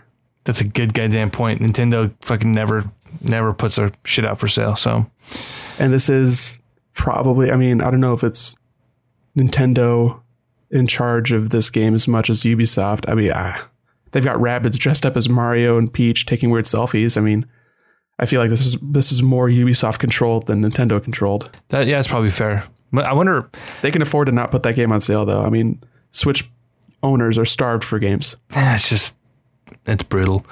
Well, let's move on to Sony here, because I'm excited to get to Nintendo. I feel like we have a lot to talk about with Nintendo. We've been recording for an hour and a half. We're probably going to wrap this up soon. So fucking Sony, they could have a lot potentially. Sony, I think this is the year that they kind of like make good on the promises of last year. They showed a lot last year. I think the couple big things going into 2017 for them is talking about God of War. Obviously, they've got that big old Kratos painting on that building. That's going to be main event. That looks really cool, to be honest. With like a release date and everything. That's going to be coming soon. Right. You know, that's going to be their premiere thing. Right. Spider-Man, I think, has a pretty good chance of being shown a lot more of, getting a title, getting a release window. Oh God, that just reminded me. Ubisoft, we didn't talk about Fractured But Whole. Oh, we all forgot about that fucking game. Yeah, I mean, that's coming out, but yeah, that's going to be shown. Maybe get a Switch release. That'd be sick. Dude, dude. But Sony, besides Spider-Man and God of War, they've got, I mean, Gran Turismo's coming out eventually. I don't know. I don't really pay attention to racing games. I mean, they look cool. Whatever. I think there's a good chance of Bloodborne getting a sequel. I think without a doubt there will be some passing mention of Bloodborne. I doubt it'll be a full announcement, but it'll be one of those fancy splash screens like, oh, but don't forget 2019, you know. I mean, at the same time, though, they've got so many things that they've got a lot of irons in the fire. They don't need to put more in. I think they got to make good on those promises. So I think we'll see more of Days Gone because they have to get that out before, Last of Us, because that's a zombie game by all intents and purposes. Last of Us is 4 years out. Yeah, but I mean, people still are more excited about Last of Us than they are Days Gone. And Last of Us is 4 years out. Yeah. So they have to get people hyped up on Days Gone because that has been in development for a long time.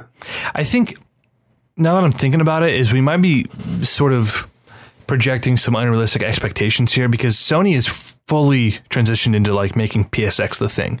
I don't think E3 is really their platform anymore. They don't need it to be.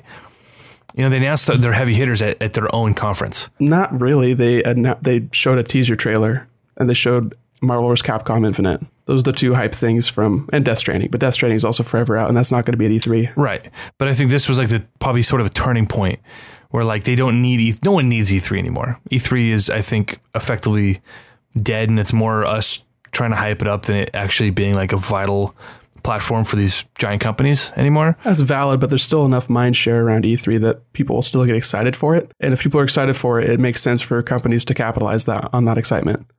Sony doesn't have to do shit because they've got 65 million PS4s out there and whatever they make is going to sell well, but they still have to show like they're still dominant, So that's why I think that this is the year that they show more of the things they showed last year and give like release dates. Because last year was like hype thing after hype thing, but it was all like so far ahead that it was no release dates in sight.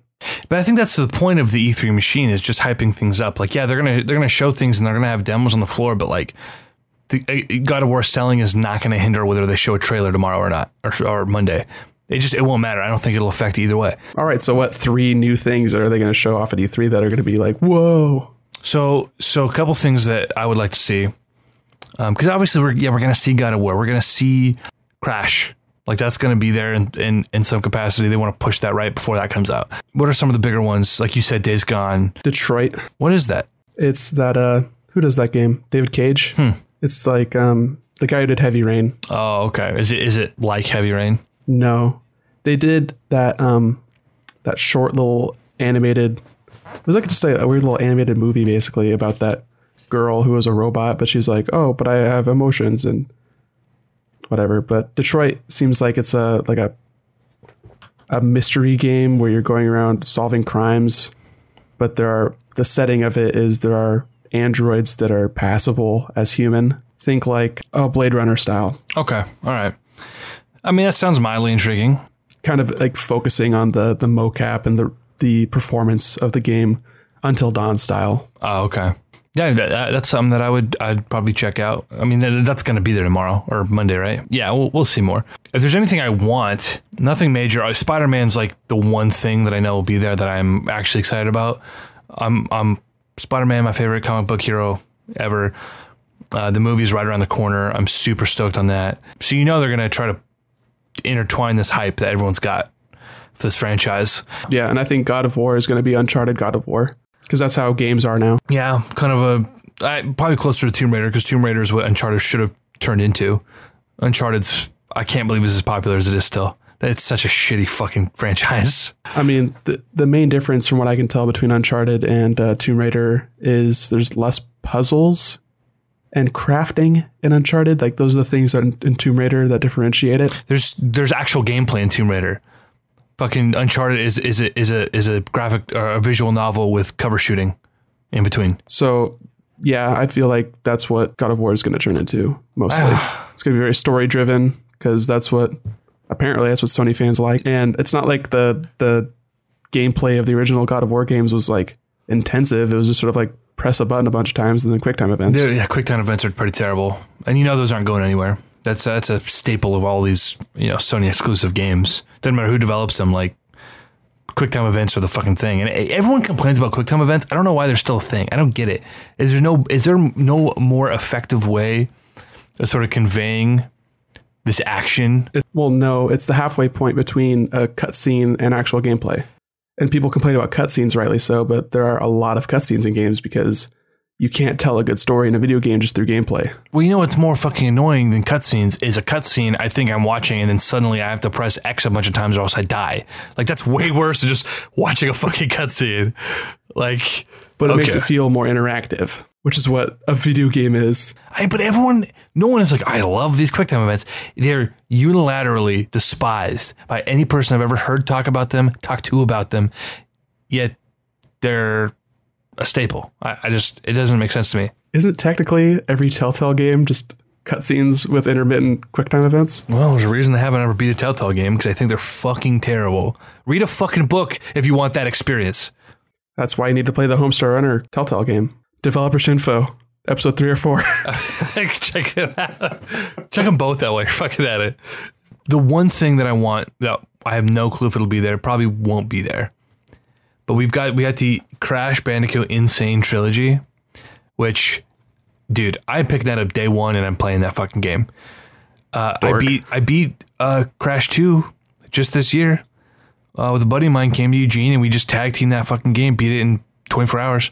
I'll wait for it to go on sale, then I'll buy it for like $20. I'll wait for it to go on super cheap sale. Fair enough. On PC because there's no way that game's gonna be exclusive. Really? Yeah. Crash Bandicoot? Yeah, it's owned by like Activision or something. Dude, I never even put any thought of that. You think it's coming to PC at some point? It's going to be on all the consoles. Maybe not Switch, but it'll be on PC, PS4, and Xbox. Holy crap, that fucks me up. You don't think Sony paid for like mad exclusivity? No. Wow. I don't think that game gets made exclusive. I have no complaints if it goes multi-plat. That's fine. Like, I think those games are going to hold up nicely with a nice new skin. It's like someone waking from a coma after 20 years is like, what console should I buy? What has Crash? That's not selling consoles. I mean, it was selling consoles fucking 20 years ago. Yeah. 20 years ago. Yeah, so that man waking up from a coma is going to be like, where's my Crash Bandicoot? Like, when was the last time you bought a Crash game? They haven't made a fucking real Crash game in almost 20 years. They were fucking great and they hold up nicely. And I think that the nice coat of paint and the updated controls, I think it's gonna be nice. So I want a Spyro trilogy remake announcement. I think those games hold up even better than the Crash games because they were closer to a modern, not open world, but 3D action adventure platforming sort of. Here's a question for you: have you played any Skylanders? Yes, I have with my little brother. Do you like those games? I haven't played enough. Honestly, it was just. I was going around an overworld killing things and locked behind a bunch of paywalls. So I don't know. I didn't play enough of it. Valid. I mean, because that's kind of what Spyro, like, that was an offshoot of Spyro. What I loved about the Spyro games were like, it took the like N64 era 3D platforming, took the collectathon, the cues from the collectathons, and it turned it into this like action game where you're going around constantly just killing enemies in a way that, none of those old collectathons really had, right? It was, I think it holds up. I've talked about before, I played Ripto's Rage a few years ago and it felt good. It wasn't just like, oh, this is passable or I remember this game. Like, it felt good running around the 3D environment and the modern controls, and it's a PS1 game. So I think those would hold up better than even the Crash. The Crash is going to be weird with the camera and the way that some of the platforming works. It's going to feel clunky compared to our modern standards. And so I still think it'll be wonderful, but this Spyro I think would do really well. I guess I don't know anything about the sales numbers. Like, was Spyro more popular than Crash back in the day? I don't know. I played both religiously. So give me that, Sony. Give that to my body. I don't think that's likely. Not at E3. Probably not. That's a PSX thing, right? Yeah. Just a little butter for that bread. Right. Icing on that cake. Yeah, but I mean, beyond little things like that, I don't think there's really much room for any other like new fancy crazy announcements from Sony. It's just sort of like showing more of what they've shown. Check it out. I have something crazy for you. Crazy. Hit me. You ready? Okay. Ubisoft. Monday, I'm going back to Ubi here because we're going into Nintendo. It all links together here. Check it out. Reggie Fils-Aimé on stage during the Ubisoft presentation to announce that Fractured Butthole is coming to Switch. It's happening. Moving into Monday, 9 a.m. There's going to be about a half hour's worth of actual direct, and then they go straight into the treehouse and have like all their play-alongs showing Splatoon and ARMS and Mario. Right. Nintendo has a lot of irons in the fire also, but they're all little irons. You know, we got teeny tiny. Animal Crossing Mobile. You know, fuck you and your. I can't even. Skyrim is coming to Switch. Haven't heard anything about that since the January event. Who cares? I mean, you should. You're talking about Skyrim VR. I feel like Skyrim on Switch is a lot more tantalizing than looking at, I'm in Skyrim. Wow, okay, I'm sick. I'm going to go put this off now. Take off this weird hat. God. Skyrim VR is at least like a novel, interesting, new experience. Skyrim VR exclusive to Nintendo Switch. Oh my God, that crappy little 720p screen, no anti-aliasing on this little weak piece of mobile technology. No, you'd have to use your phone with the app. Just fucking cancer. That's so bad. Don't get me started. Like, it's funny, you're laughing, and I want to laugh with you, but I'm just mad about it. I'm just mad thinking about the whole fiasco with the voice chat and the app, and it's just terrible. I mean, they're direct. What's their direct going to be? It's going to be ARMS. It's going to be Mario Mention. No. Really? I don't think we see ARMS except for like in a sizzle reel montage. Oh, I hope so. That'd be tight. But this is Nintendo. The game's coming out the Friday after that. They're going to show it, but they're not going to talk about it. And it's going to be playable. They're going to have like a tournament during the Treehouse event. Same with Splatoon. They're not going to talk too much about Splatoon. There's much more chance they're going to talk about Splatoon 2 than they talk about ARMS. Logically that makes sense, but this is Nintendo. As far as Mario, they're going to showcase it and they're going to talk about it a little bit, but what do you talk about for Mario? They've shown it and that's like, okay, yeah, Mario, that looks like Mario. You jumping on stuff? Cool. Well, there's not like story beats that you're like, oh, wow, what's the story in this Mario? Like, who cares? Bowser's got a hat. So you're thinking this is going to be a wave of announcements. I mean, they're going to be showing more stuff that they showed at the January event. I think they're going to be leaning a little bit more into their Japanese third parties. Capcom's going to have some sort of announcement with them. We're going to hear more about Project Octopath Traveler or whatever that game is from Square, from a Tokyo RPG, the Tokyo RPG company or whatever. They made that little offshoot to make little games. Right. That's who worked on I Am Setsuna, and then they just announced another one called Lost Sphere, which looks like I Am Setsuna again. And then Shin Megami Tensei, they just had an announcement for a 3DS game, but there's going to be a Switch game eventually too. So that's Atlas, which is Sega. They're going to be showing Sonic there. I would 100%. Someone cares. A lot of people care, and they're kind of hitting both those demographics with the two Sonic games that are coming out this year. So it'd make a lot of sense for Nintendo to be like, yeah, here it is again. So give me... We're obviously not going to see any Pokemon. They just had that garbage direct.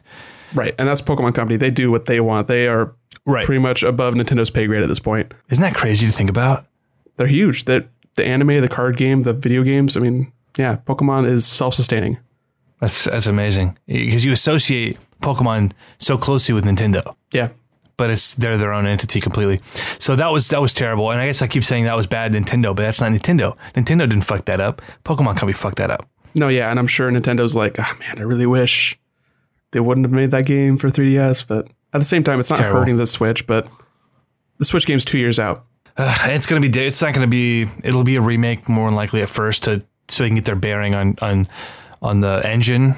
I don't think so. You don't? No. I hope not.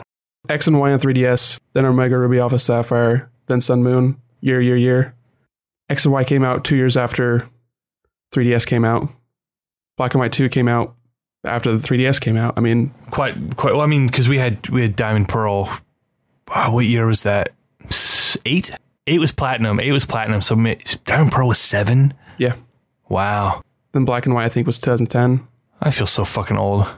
My little brother got me Pokemon Platinum for my 17th birthday. Yeah, you're an old man. Oh, anyway, God. Nintendo, they'll probably show Pokemon in like a 3DS montage. Yeah. And they might announce, like, they're not going to announce anything for 3DS. They're going to show stuff for 3DS. Be like, yeah, we're still doing that for this year. Yeah. And all their announcements are going to be Switch related, I think. I think we're going to hear about Animal Crossing Mobile with a Switch game tie-in. I want to hear your top 3, whether anticipated or suspected. Give me the 3 new announcements, something we've not seen officially or heard of officially. Okay, Animal Crossing. Boom. Love Pikmin it. 4. Okay. Sleeper. I didn't consider that. Miyamoto's talked about it.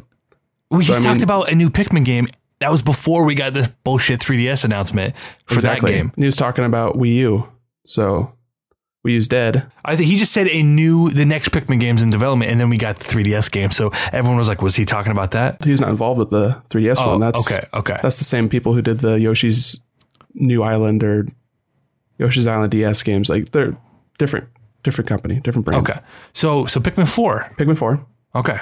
And then I'm going to do it. Okay. I'm going to go a little bit side tangent. From Software Metroid game.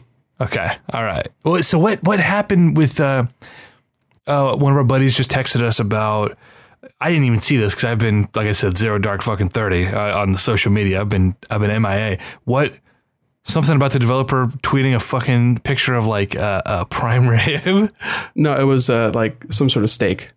People were like, "Oh my god, it's prime rib, Metroid Prime, okay. Retro, you sly dogs." I'm like, "No, it's just steak. They're trolling you." God damn it! See, that would have been fucking hilarious. And I think Retro is off Metroid. I think they're off Donkey Kong even, and I think they're working on a new IP. Really? Yeah, like a totally brand new or a new for them. Both. I think it's okay. There's a potential for, I could see them trying to like revive an old franchise with like a new thing, but I think it's going to be completely new for them, and it's going to be a new game for all intents and purposes. Kind of like how like Kid Icarus Uprising was like a new franchise. Okay, right? Yeah, it's going to be that level. Okay, so I gave you my 3. What's your 3? Holy shit, man! Well, Animal Crossing was my number 1 anticipated. I really, really want that, and I want that game to come out like holiday 17. Like, give it to us, baby. Say, hey, it's here. It's right around the corner. Another thing to note is that Nintendo said that this is going to be looking at 2017. So we're not looking like super far in the future. That's why I didn't say Smash, because I don't think Smash is this year. Oh, so that's tough then. And that puts a big hamper in my Metroid prediction, because I think that game, if it's real, would not be this year either. Absolutely not. That's at least a year out, if not 2. Smash, I can see them announcing for holiday, to be honest, but I think they're probably going to save that for spring 18 when they kind of have a lull. That, and I have a very strong suspicion that would be their like marquee title to push their online service. So Q1, dude, spring 18, I could see that happening. I could also see them waiting until holiday, because that worked out really well last time. Wait until holiday 18. I don't think the timing of it matters for Smash. It's just the lead up to it. That's true. Q1 though makes sense. They want to end strong. They want to start strong. So I could see that, because that's when their online service is coming out, right? 2018, beginning of 2018. Yeah, I could see that rolling out into Q4 right there in February. So that would make a lot of sense. So I really don't know. And Animal Crossing is on the top of my list. I want that game. I want it to be New Leaf with HD skins. Just don't fuck it up, Nintendo. Like, you did it so right with New Leaf, and then the update, you've done everything right with that game. Just give that to me. Give me a beautiful version of that game, and I will weep with tears of joy. That's words. I'm saying them. It's late. Yeah. It's 3 a.m. Get off my ass.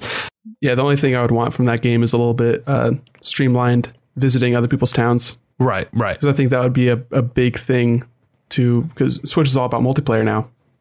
So have someone be able to take a Joy-Con off and be another villager in your town and run around and catch bugs together, you know? Dude, that's just, it just warmed my heart. There are a lot of quality of life things that need to be improved that just have not improved in 4 iterations of the game.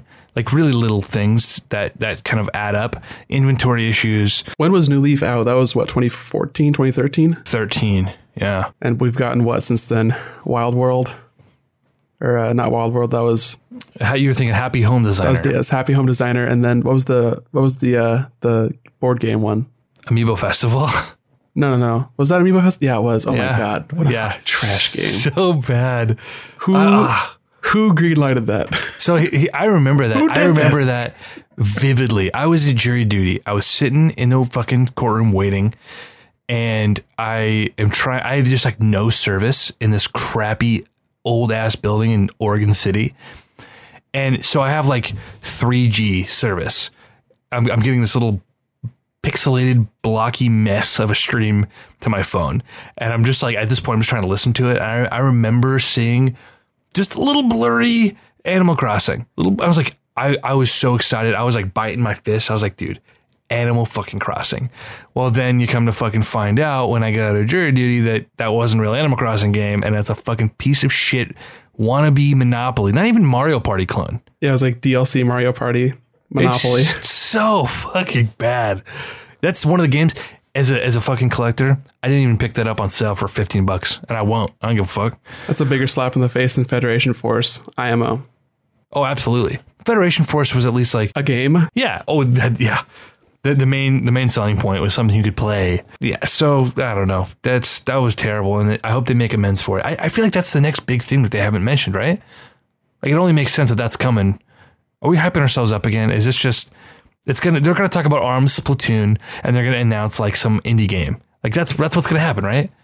Well, there's a good chance that we see Animal Crossing. I don't think I'm going to see all 3 of what I say. I think there's other smaller things they'll talk about, like Zelda DLC. They'll talk about that. Yeah, they'll talk about mobile titles in general. Like there was that Wall Street Journal rumor about a Zelda Mario game or Zelda mobile game. I can't think of anything else that like would reasonably be around the corner that I could possibly think of them announcing. Yeah, I mean they don't do Kirby games until later in console life, and they've got like 3 Kirby games coming out on the DS this year. So a new Kirby game would excite me, because the one on the Wii was cool. It's a nice return to form for Kirby. They had 2 on Wii U, didn't they? They had a tablet drawing one and then like a normal one. Yeah, they had the Rainbow Curse or Canvas Curse. Yeah, Rainbow Curse. Yeah, you're right. Canvas Curse was on DS. Yeah, so they had that, and then they had no, that was it on the Wii U. Was that it? Okay. Yeah, that was it. Yeah, they had several 3DS games over the course of that console's lifetime. But right, and they've got 3 more coming. That's crazy. Yeah, they're all kind of like spin-offs of mini games that you could play in the Robobot version. I'm trying to think. Yeah, I was gonna say I think we're gonna see some ports. I don't think Mario Maker is in the pipeline for 2017 because that's a heavy hitter. That's a big seller. They're gonna save that as they've been doing. But I think I'm gonna go on a limb and say we're gonna see a Star Fox port, and they're gonna market it with conventional controls.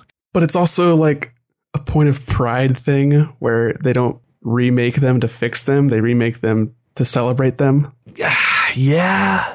I guess I'm like trying to think that was of Miyamoto's baby, and it's not like Miyamoto's going to admit that he was wrong with that. I don't know. That's just my opinion.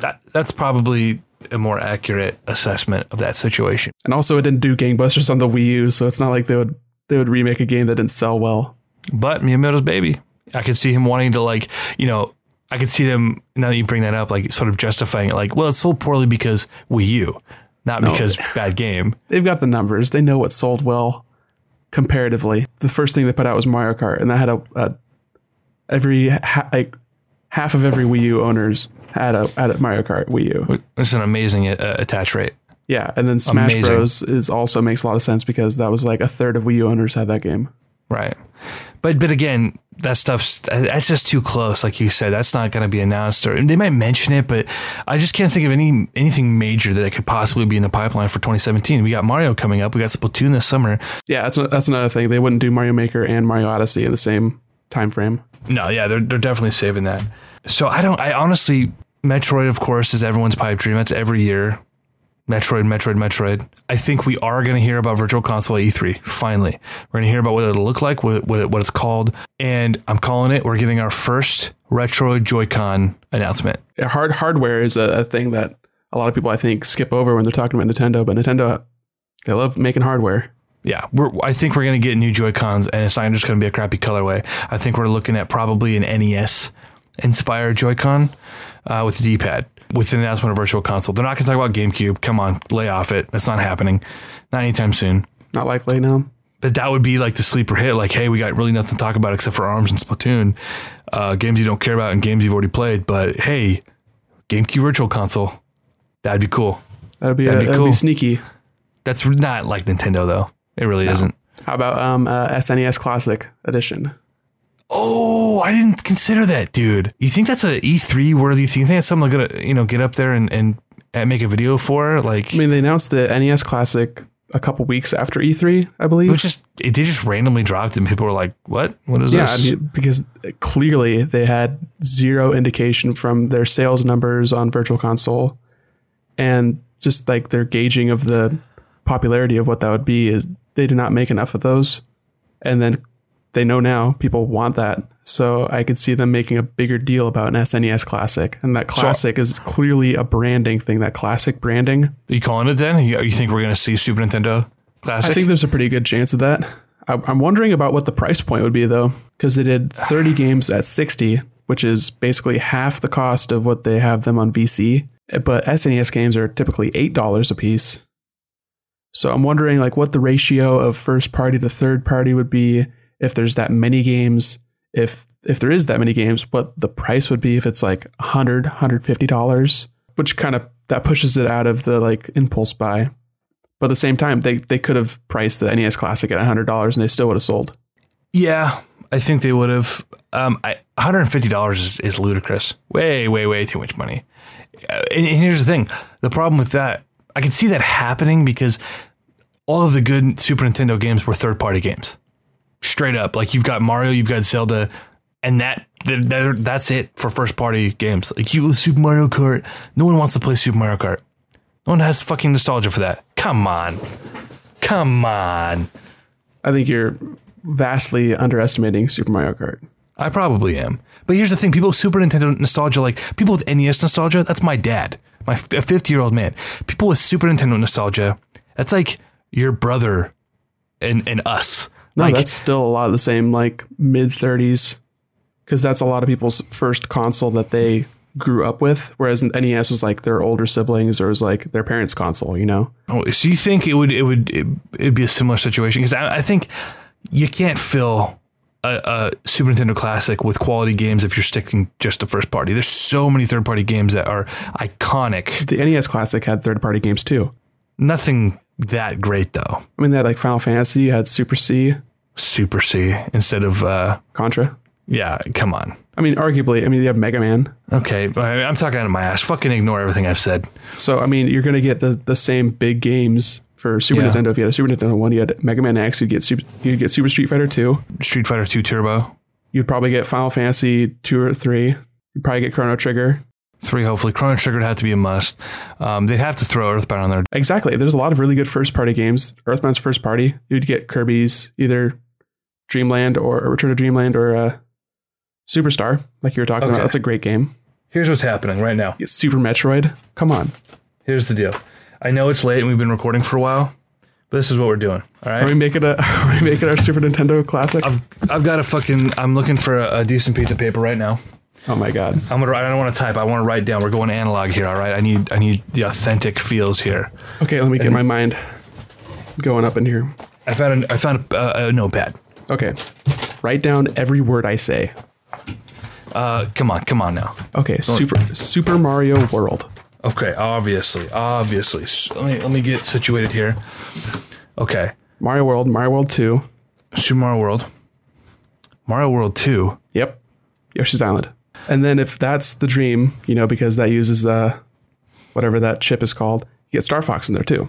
Star Fox. I think at this point you can reasonably emulate the FX chip. But there has to be a reason why they haven't, because they don't have the rights to that chip. Is it a licensing thing? There's no other explanation in my mind. I know you can emulate it because because I'm thinking repro carts, but I think those are just harvested carts with FX chips. The Super FX, yeah. So it's not actually emulating the. And they've never been on Virtual Console.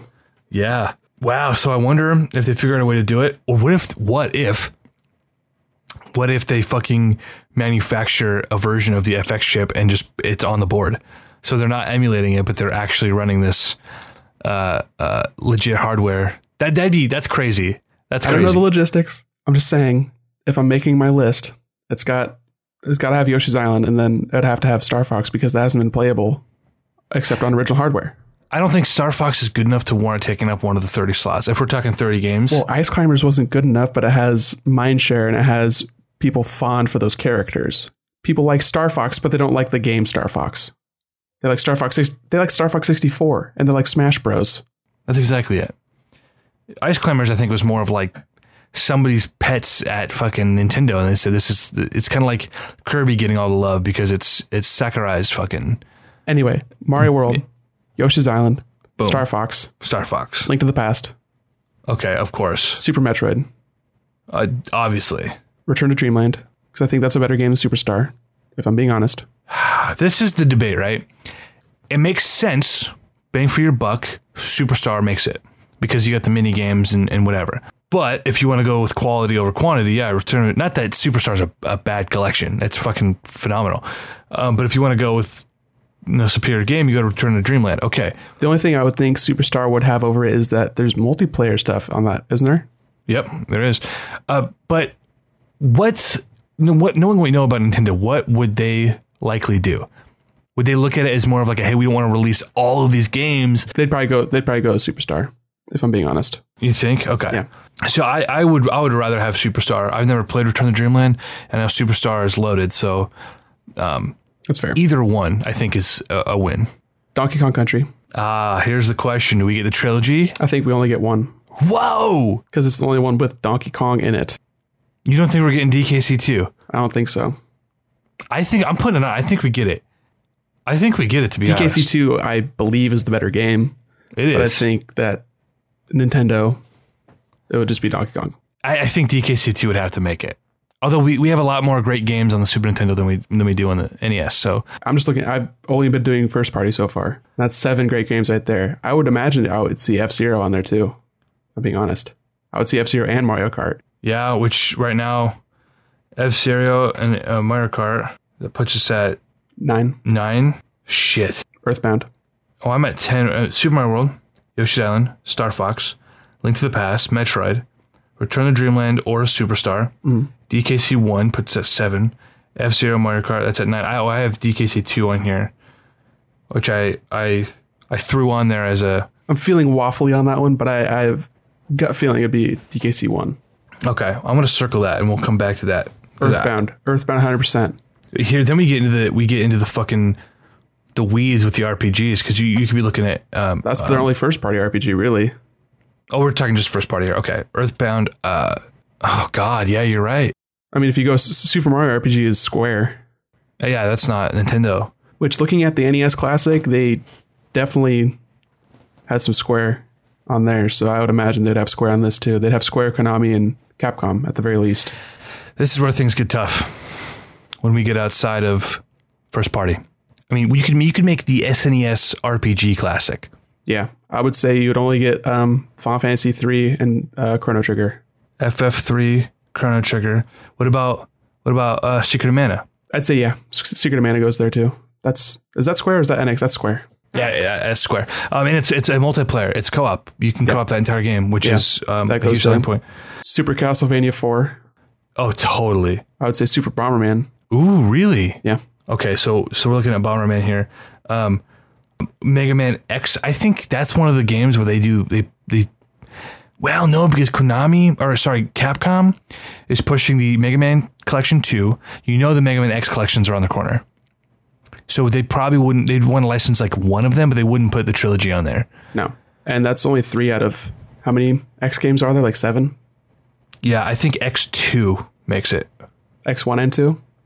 You think I was? I mean, X2 is regarded as the best of the trilogy, right? Yeah, but X is the most common, so more people played X. Okay, all right. So let's just say they just do one. It's just Mega Man X. Okay, and then I would say Super Street Fighter 2 Turbo. Super Street Fighter 2 Fire. Turbo. Fire. Okay, what do we have? Oh my god, this is already like fucking It's a beautiful list, isn't it? Contra 3 Alien Wars.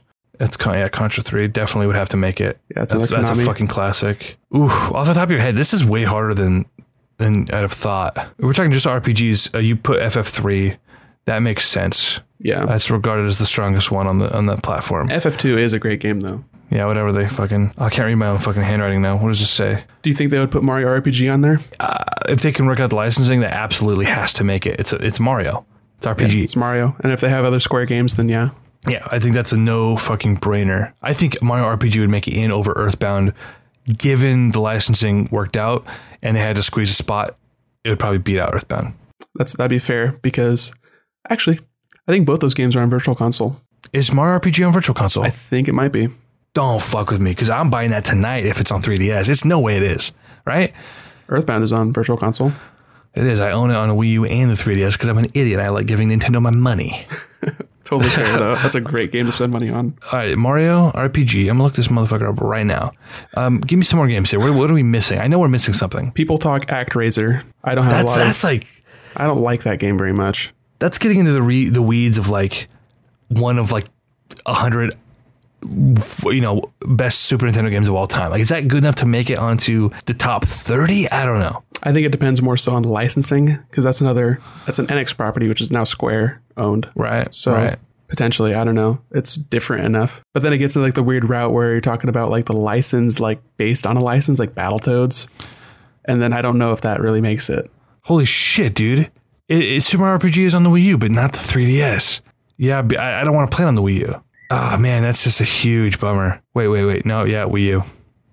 That's just a bummer, man. Especially now with the Switch. Like, I'm not playing the fucking Wii U for Virtual Console. Are you kidding me? Not happening. I think that's like a pretty much like the essentials must have. I would spend $100 on those 20 games, if I'm being perfectly honest. NBA Jam. You'd spend how much on those games? 100. Yeah, provided that, we're getting the cute little console and a replica controller. Ideally, for $100 though, give it to me wireless, baby. Yeah, I was gonna say make it wireless and have those controllers work on the Switch also, and have Switch controllers work on the SNES Classic. Right there, I would pay $150 for the Classic if it came with a wireless controller compatible to Switch. $150. I'd do it because you're getting a fucking legitimate Bluetooth controller and this stack of games. That's a pipe dream right there, right? Baby. Sweet O-face. Well, think about it because you're looking at, say $60 for the console, and you're looking at, say, I know they're selling the Joy-Cons for the pair for $80. This wouldn't be a Joy-Con, it'd be one controller. So it's a little bit inflated, but $150, like, I'd do it. Fuck it. Take my money. I'll be irresponsible. Hold on, I'm looking back on my games real quick. NBA Jam, licensing thing, but Tournament Edition, that's like, you need a sports game, right? Yeah, that's in a weird spot though, because I don't think that's very SNES centric, That game came out on 64, it came out on PlayStation, it was an arcade game. That's true. Genesis, obviously, was big on Genesis as well, back when. Right. So yeah, but it still is associated with that era, and Super Nintendo was the platform of choice, and so it's like... No, that'd be a great game to have on there. That was Midway. I don't know who has the rights for it now, though. They've tried rebooting that franchise a couple times. Well, they had a successful run on it. It came out on the Xbox Arcade. Right. It was honestly pretty cool. I played it. It was NBA Jam. It was 3D and weird. It was like NBA Playgrounds, but faster pace. And so, I gotta look back at these games again. I feel like there are a lot of platforms we're missing here. We have Mario World and Yoshi's Island as far as platformers. Kirby. That's it. What are we missing? Donkey Kong is a platformer. Oh, yeah. DKC was on there. I have it crossed off all weird. Kirby is a platformer. Man, I think of a lot of the classic Nintendo platformers that are actually like licensed, Aladdin, Lion King. The Disney ones are pretty good. The Konami made Disney ones were good. Yeah, some of the Disney like Goof Troop, Tiny Toons. There's a few Mickey games that were cross-platform. Tons of stuff. None of those would make it ever in a million years. Those are too much licensing to worry about there. Do you think Nintendo would take the chance to partner with Marvel and do like, say, Maximum Carnage or the other Spider-Man Venom game or like the X-Men game? Like, I don't think that. I think that would probably, we're reaching on that. Yeah, that seems tough. It'd be awesome. Especially since like the NES, I would imagine when they ran out of stock and they had to remake a bunch of them, that the biggest reason they didn't make more is because of licensing costs. Dude, Turtles in Time. Turtles, yeah. People would like Turtles. that. But again, we didn't get any Turtles games on the NES Classic, and they had 3 great games on the NES, so that might be a licensing thing. Yeah. The Turtles in Time would be really cool. That's a definitive sort of beat 'em up. They have a lot of other options. Final Fight, any pick your poison with that franchise. Mm-hmm. I think that they could do that. There weren't any Kunio-kun games on Super Nintendo, were there? Any like the River City Ransom sequels? Dodgeball, Super Dodgeball, that was a thing. Oh god, what a weird generic sounding title. Final Fight. I feel like there's gonna be a no-brainer. Once we're done recording, we're gonna look up at someone else's list and be like, Paint. You gonna give us a mouse accessory? Like, yeah, I don't know. See, I'm just I'm throwing stuff out there, okay? Yeah, it's not like I'm suggesting Mario is missing or something like that. Something terrible. Well, you think that this would be an opportunity for Nintendo to resurrect some long lost, although they haven't done it on Virtual Console, so I don't know why they would. Games like Hagane or Sunset Riders, which actually just got a PlayStation release, physical PlayStation release. Would we get a shoot 'em up like Gradius? They're honestly, shmups were not a big thing on the Super Nintendo. It's probably more of a Genesis thing, right? Yeah, TurboGrafx. Shmups are a big thing on the PC Engine. Oh god, yeah. I'm trying to think. Just to get a broader variety of genres. Yeah, I know. I think you need to dip. I think honestly they'd have another sports game. We're missing something. Oh yeah, that's true. Like a football or a hockey game. Is there a good NHL game?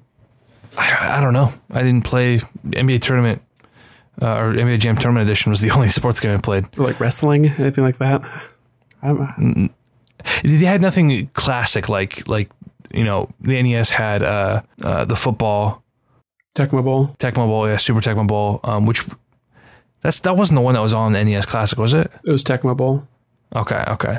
But even like golf was a fucking iconic game. They didn't have that on the NES Classic, did they? No. I'm just saying when you think of like the NES. Yeah, you think about like Black Box Golf was fucking awesome. Yeah, it was legit at the time.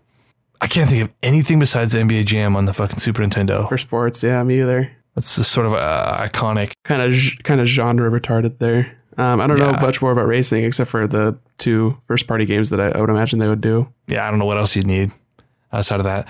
There are some sleepers. Like there's what's the racing game? It's sort of a top-down isometric thing with it would never happen because of licensing with the music. There's like AC/DC and fucking. Oh god, yeah, you were talking to me about that game that one time. I don't remember that at all. I want to say there's a port of that game. I can't remember. Oh, Earthworm Jim. That'd probably go on there, right? Oh, I didn't think about that. That was cross-platform, but that's like iconic for that era. Earthworm Jim. See, I feel like that's the kind of thing we're missing. Mm-hmm. Should I dive into other people's lists? Should I look it up now? I kind of need to reference that now. Okay, I'm gonna look it up. SNES Classic list. It'd be super easy to just go sequels on the other third-party games, but I want more like first-party stuff, really. I want like a 15 first-party and then 15 third-party. I feel like that'd be a good balance. And all of this is being released at E3. I know, right? Well, I'm looking at a top list of all time. We've hit a lot of these games. ActRaiser's on there. We didn't. People have a lot of nostalgia for that game, and I just Punch-Out, Super Punch-Out. Oh God, how did we forget that? Talking about sports, Jesus. Ooh, Tetris Attack. Yeah, they'd have to make it on there.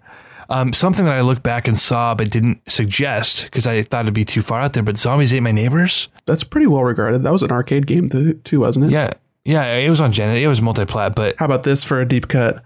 Kirby's Avalanche. Wasn't that a puzzle game? Puyo Pop with Kirby. Skin. That makes a lot of sense. Pilot Wings would probably make it, which would be terrible. Probably. What about a game like Harvest Moon? Do you think that they still have a working relationship with Natsume? Yes. Even though it's a different team and stuff, but you think Harvest Moon would make it? Yeah, especially since Natsume is leaning hard into revitalizing that franchise. As of this year, I've heard them talk about that. Yeah. What about like another sleeper, like something like Demon's Crest or... Ooh, yeah, people really like Demon's Crest. And it's really tough to get your hands on. Not that Nintendo ever regards that. What about Super Ghosts and Goblins, Super Ghouls and Ghosts for Capcom? Super Ghouls and Ghosts, yeah. Fucking one of the all-time just hilarious covers. Demon's Crest was part of that franchise too, right? Like kind of laterally. Oh, it's such a bad cover. I don't know, actually. Because there's Gargoyle's Quest on Game Boy, then Gargoyle's Quest 2 on NES, and then Demon's Crest is the third in that trilogy, I believe. Here's something. Illusion of Gaia. Mm-hmm.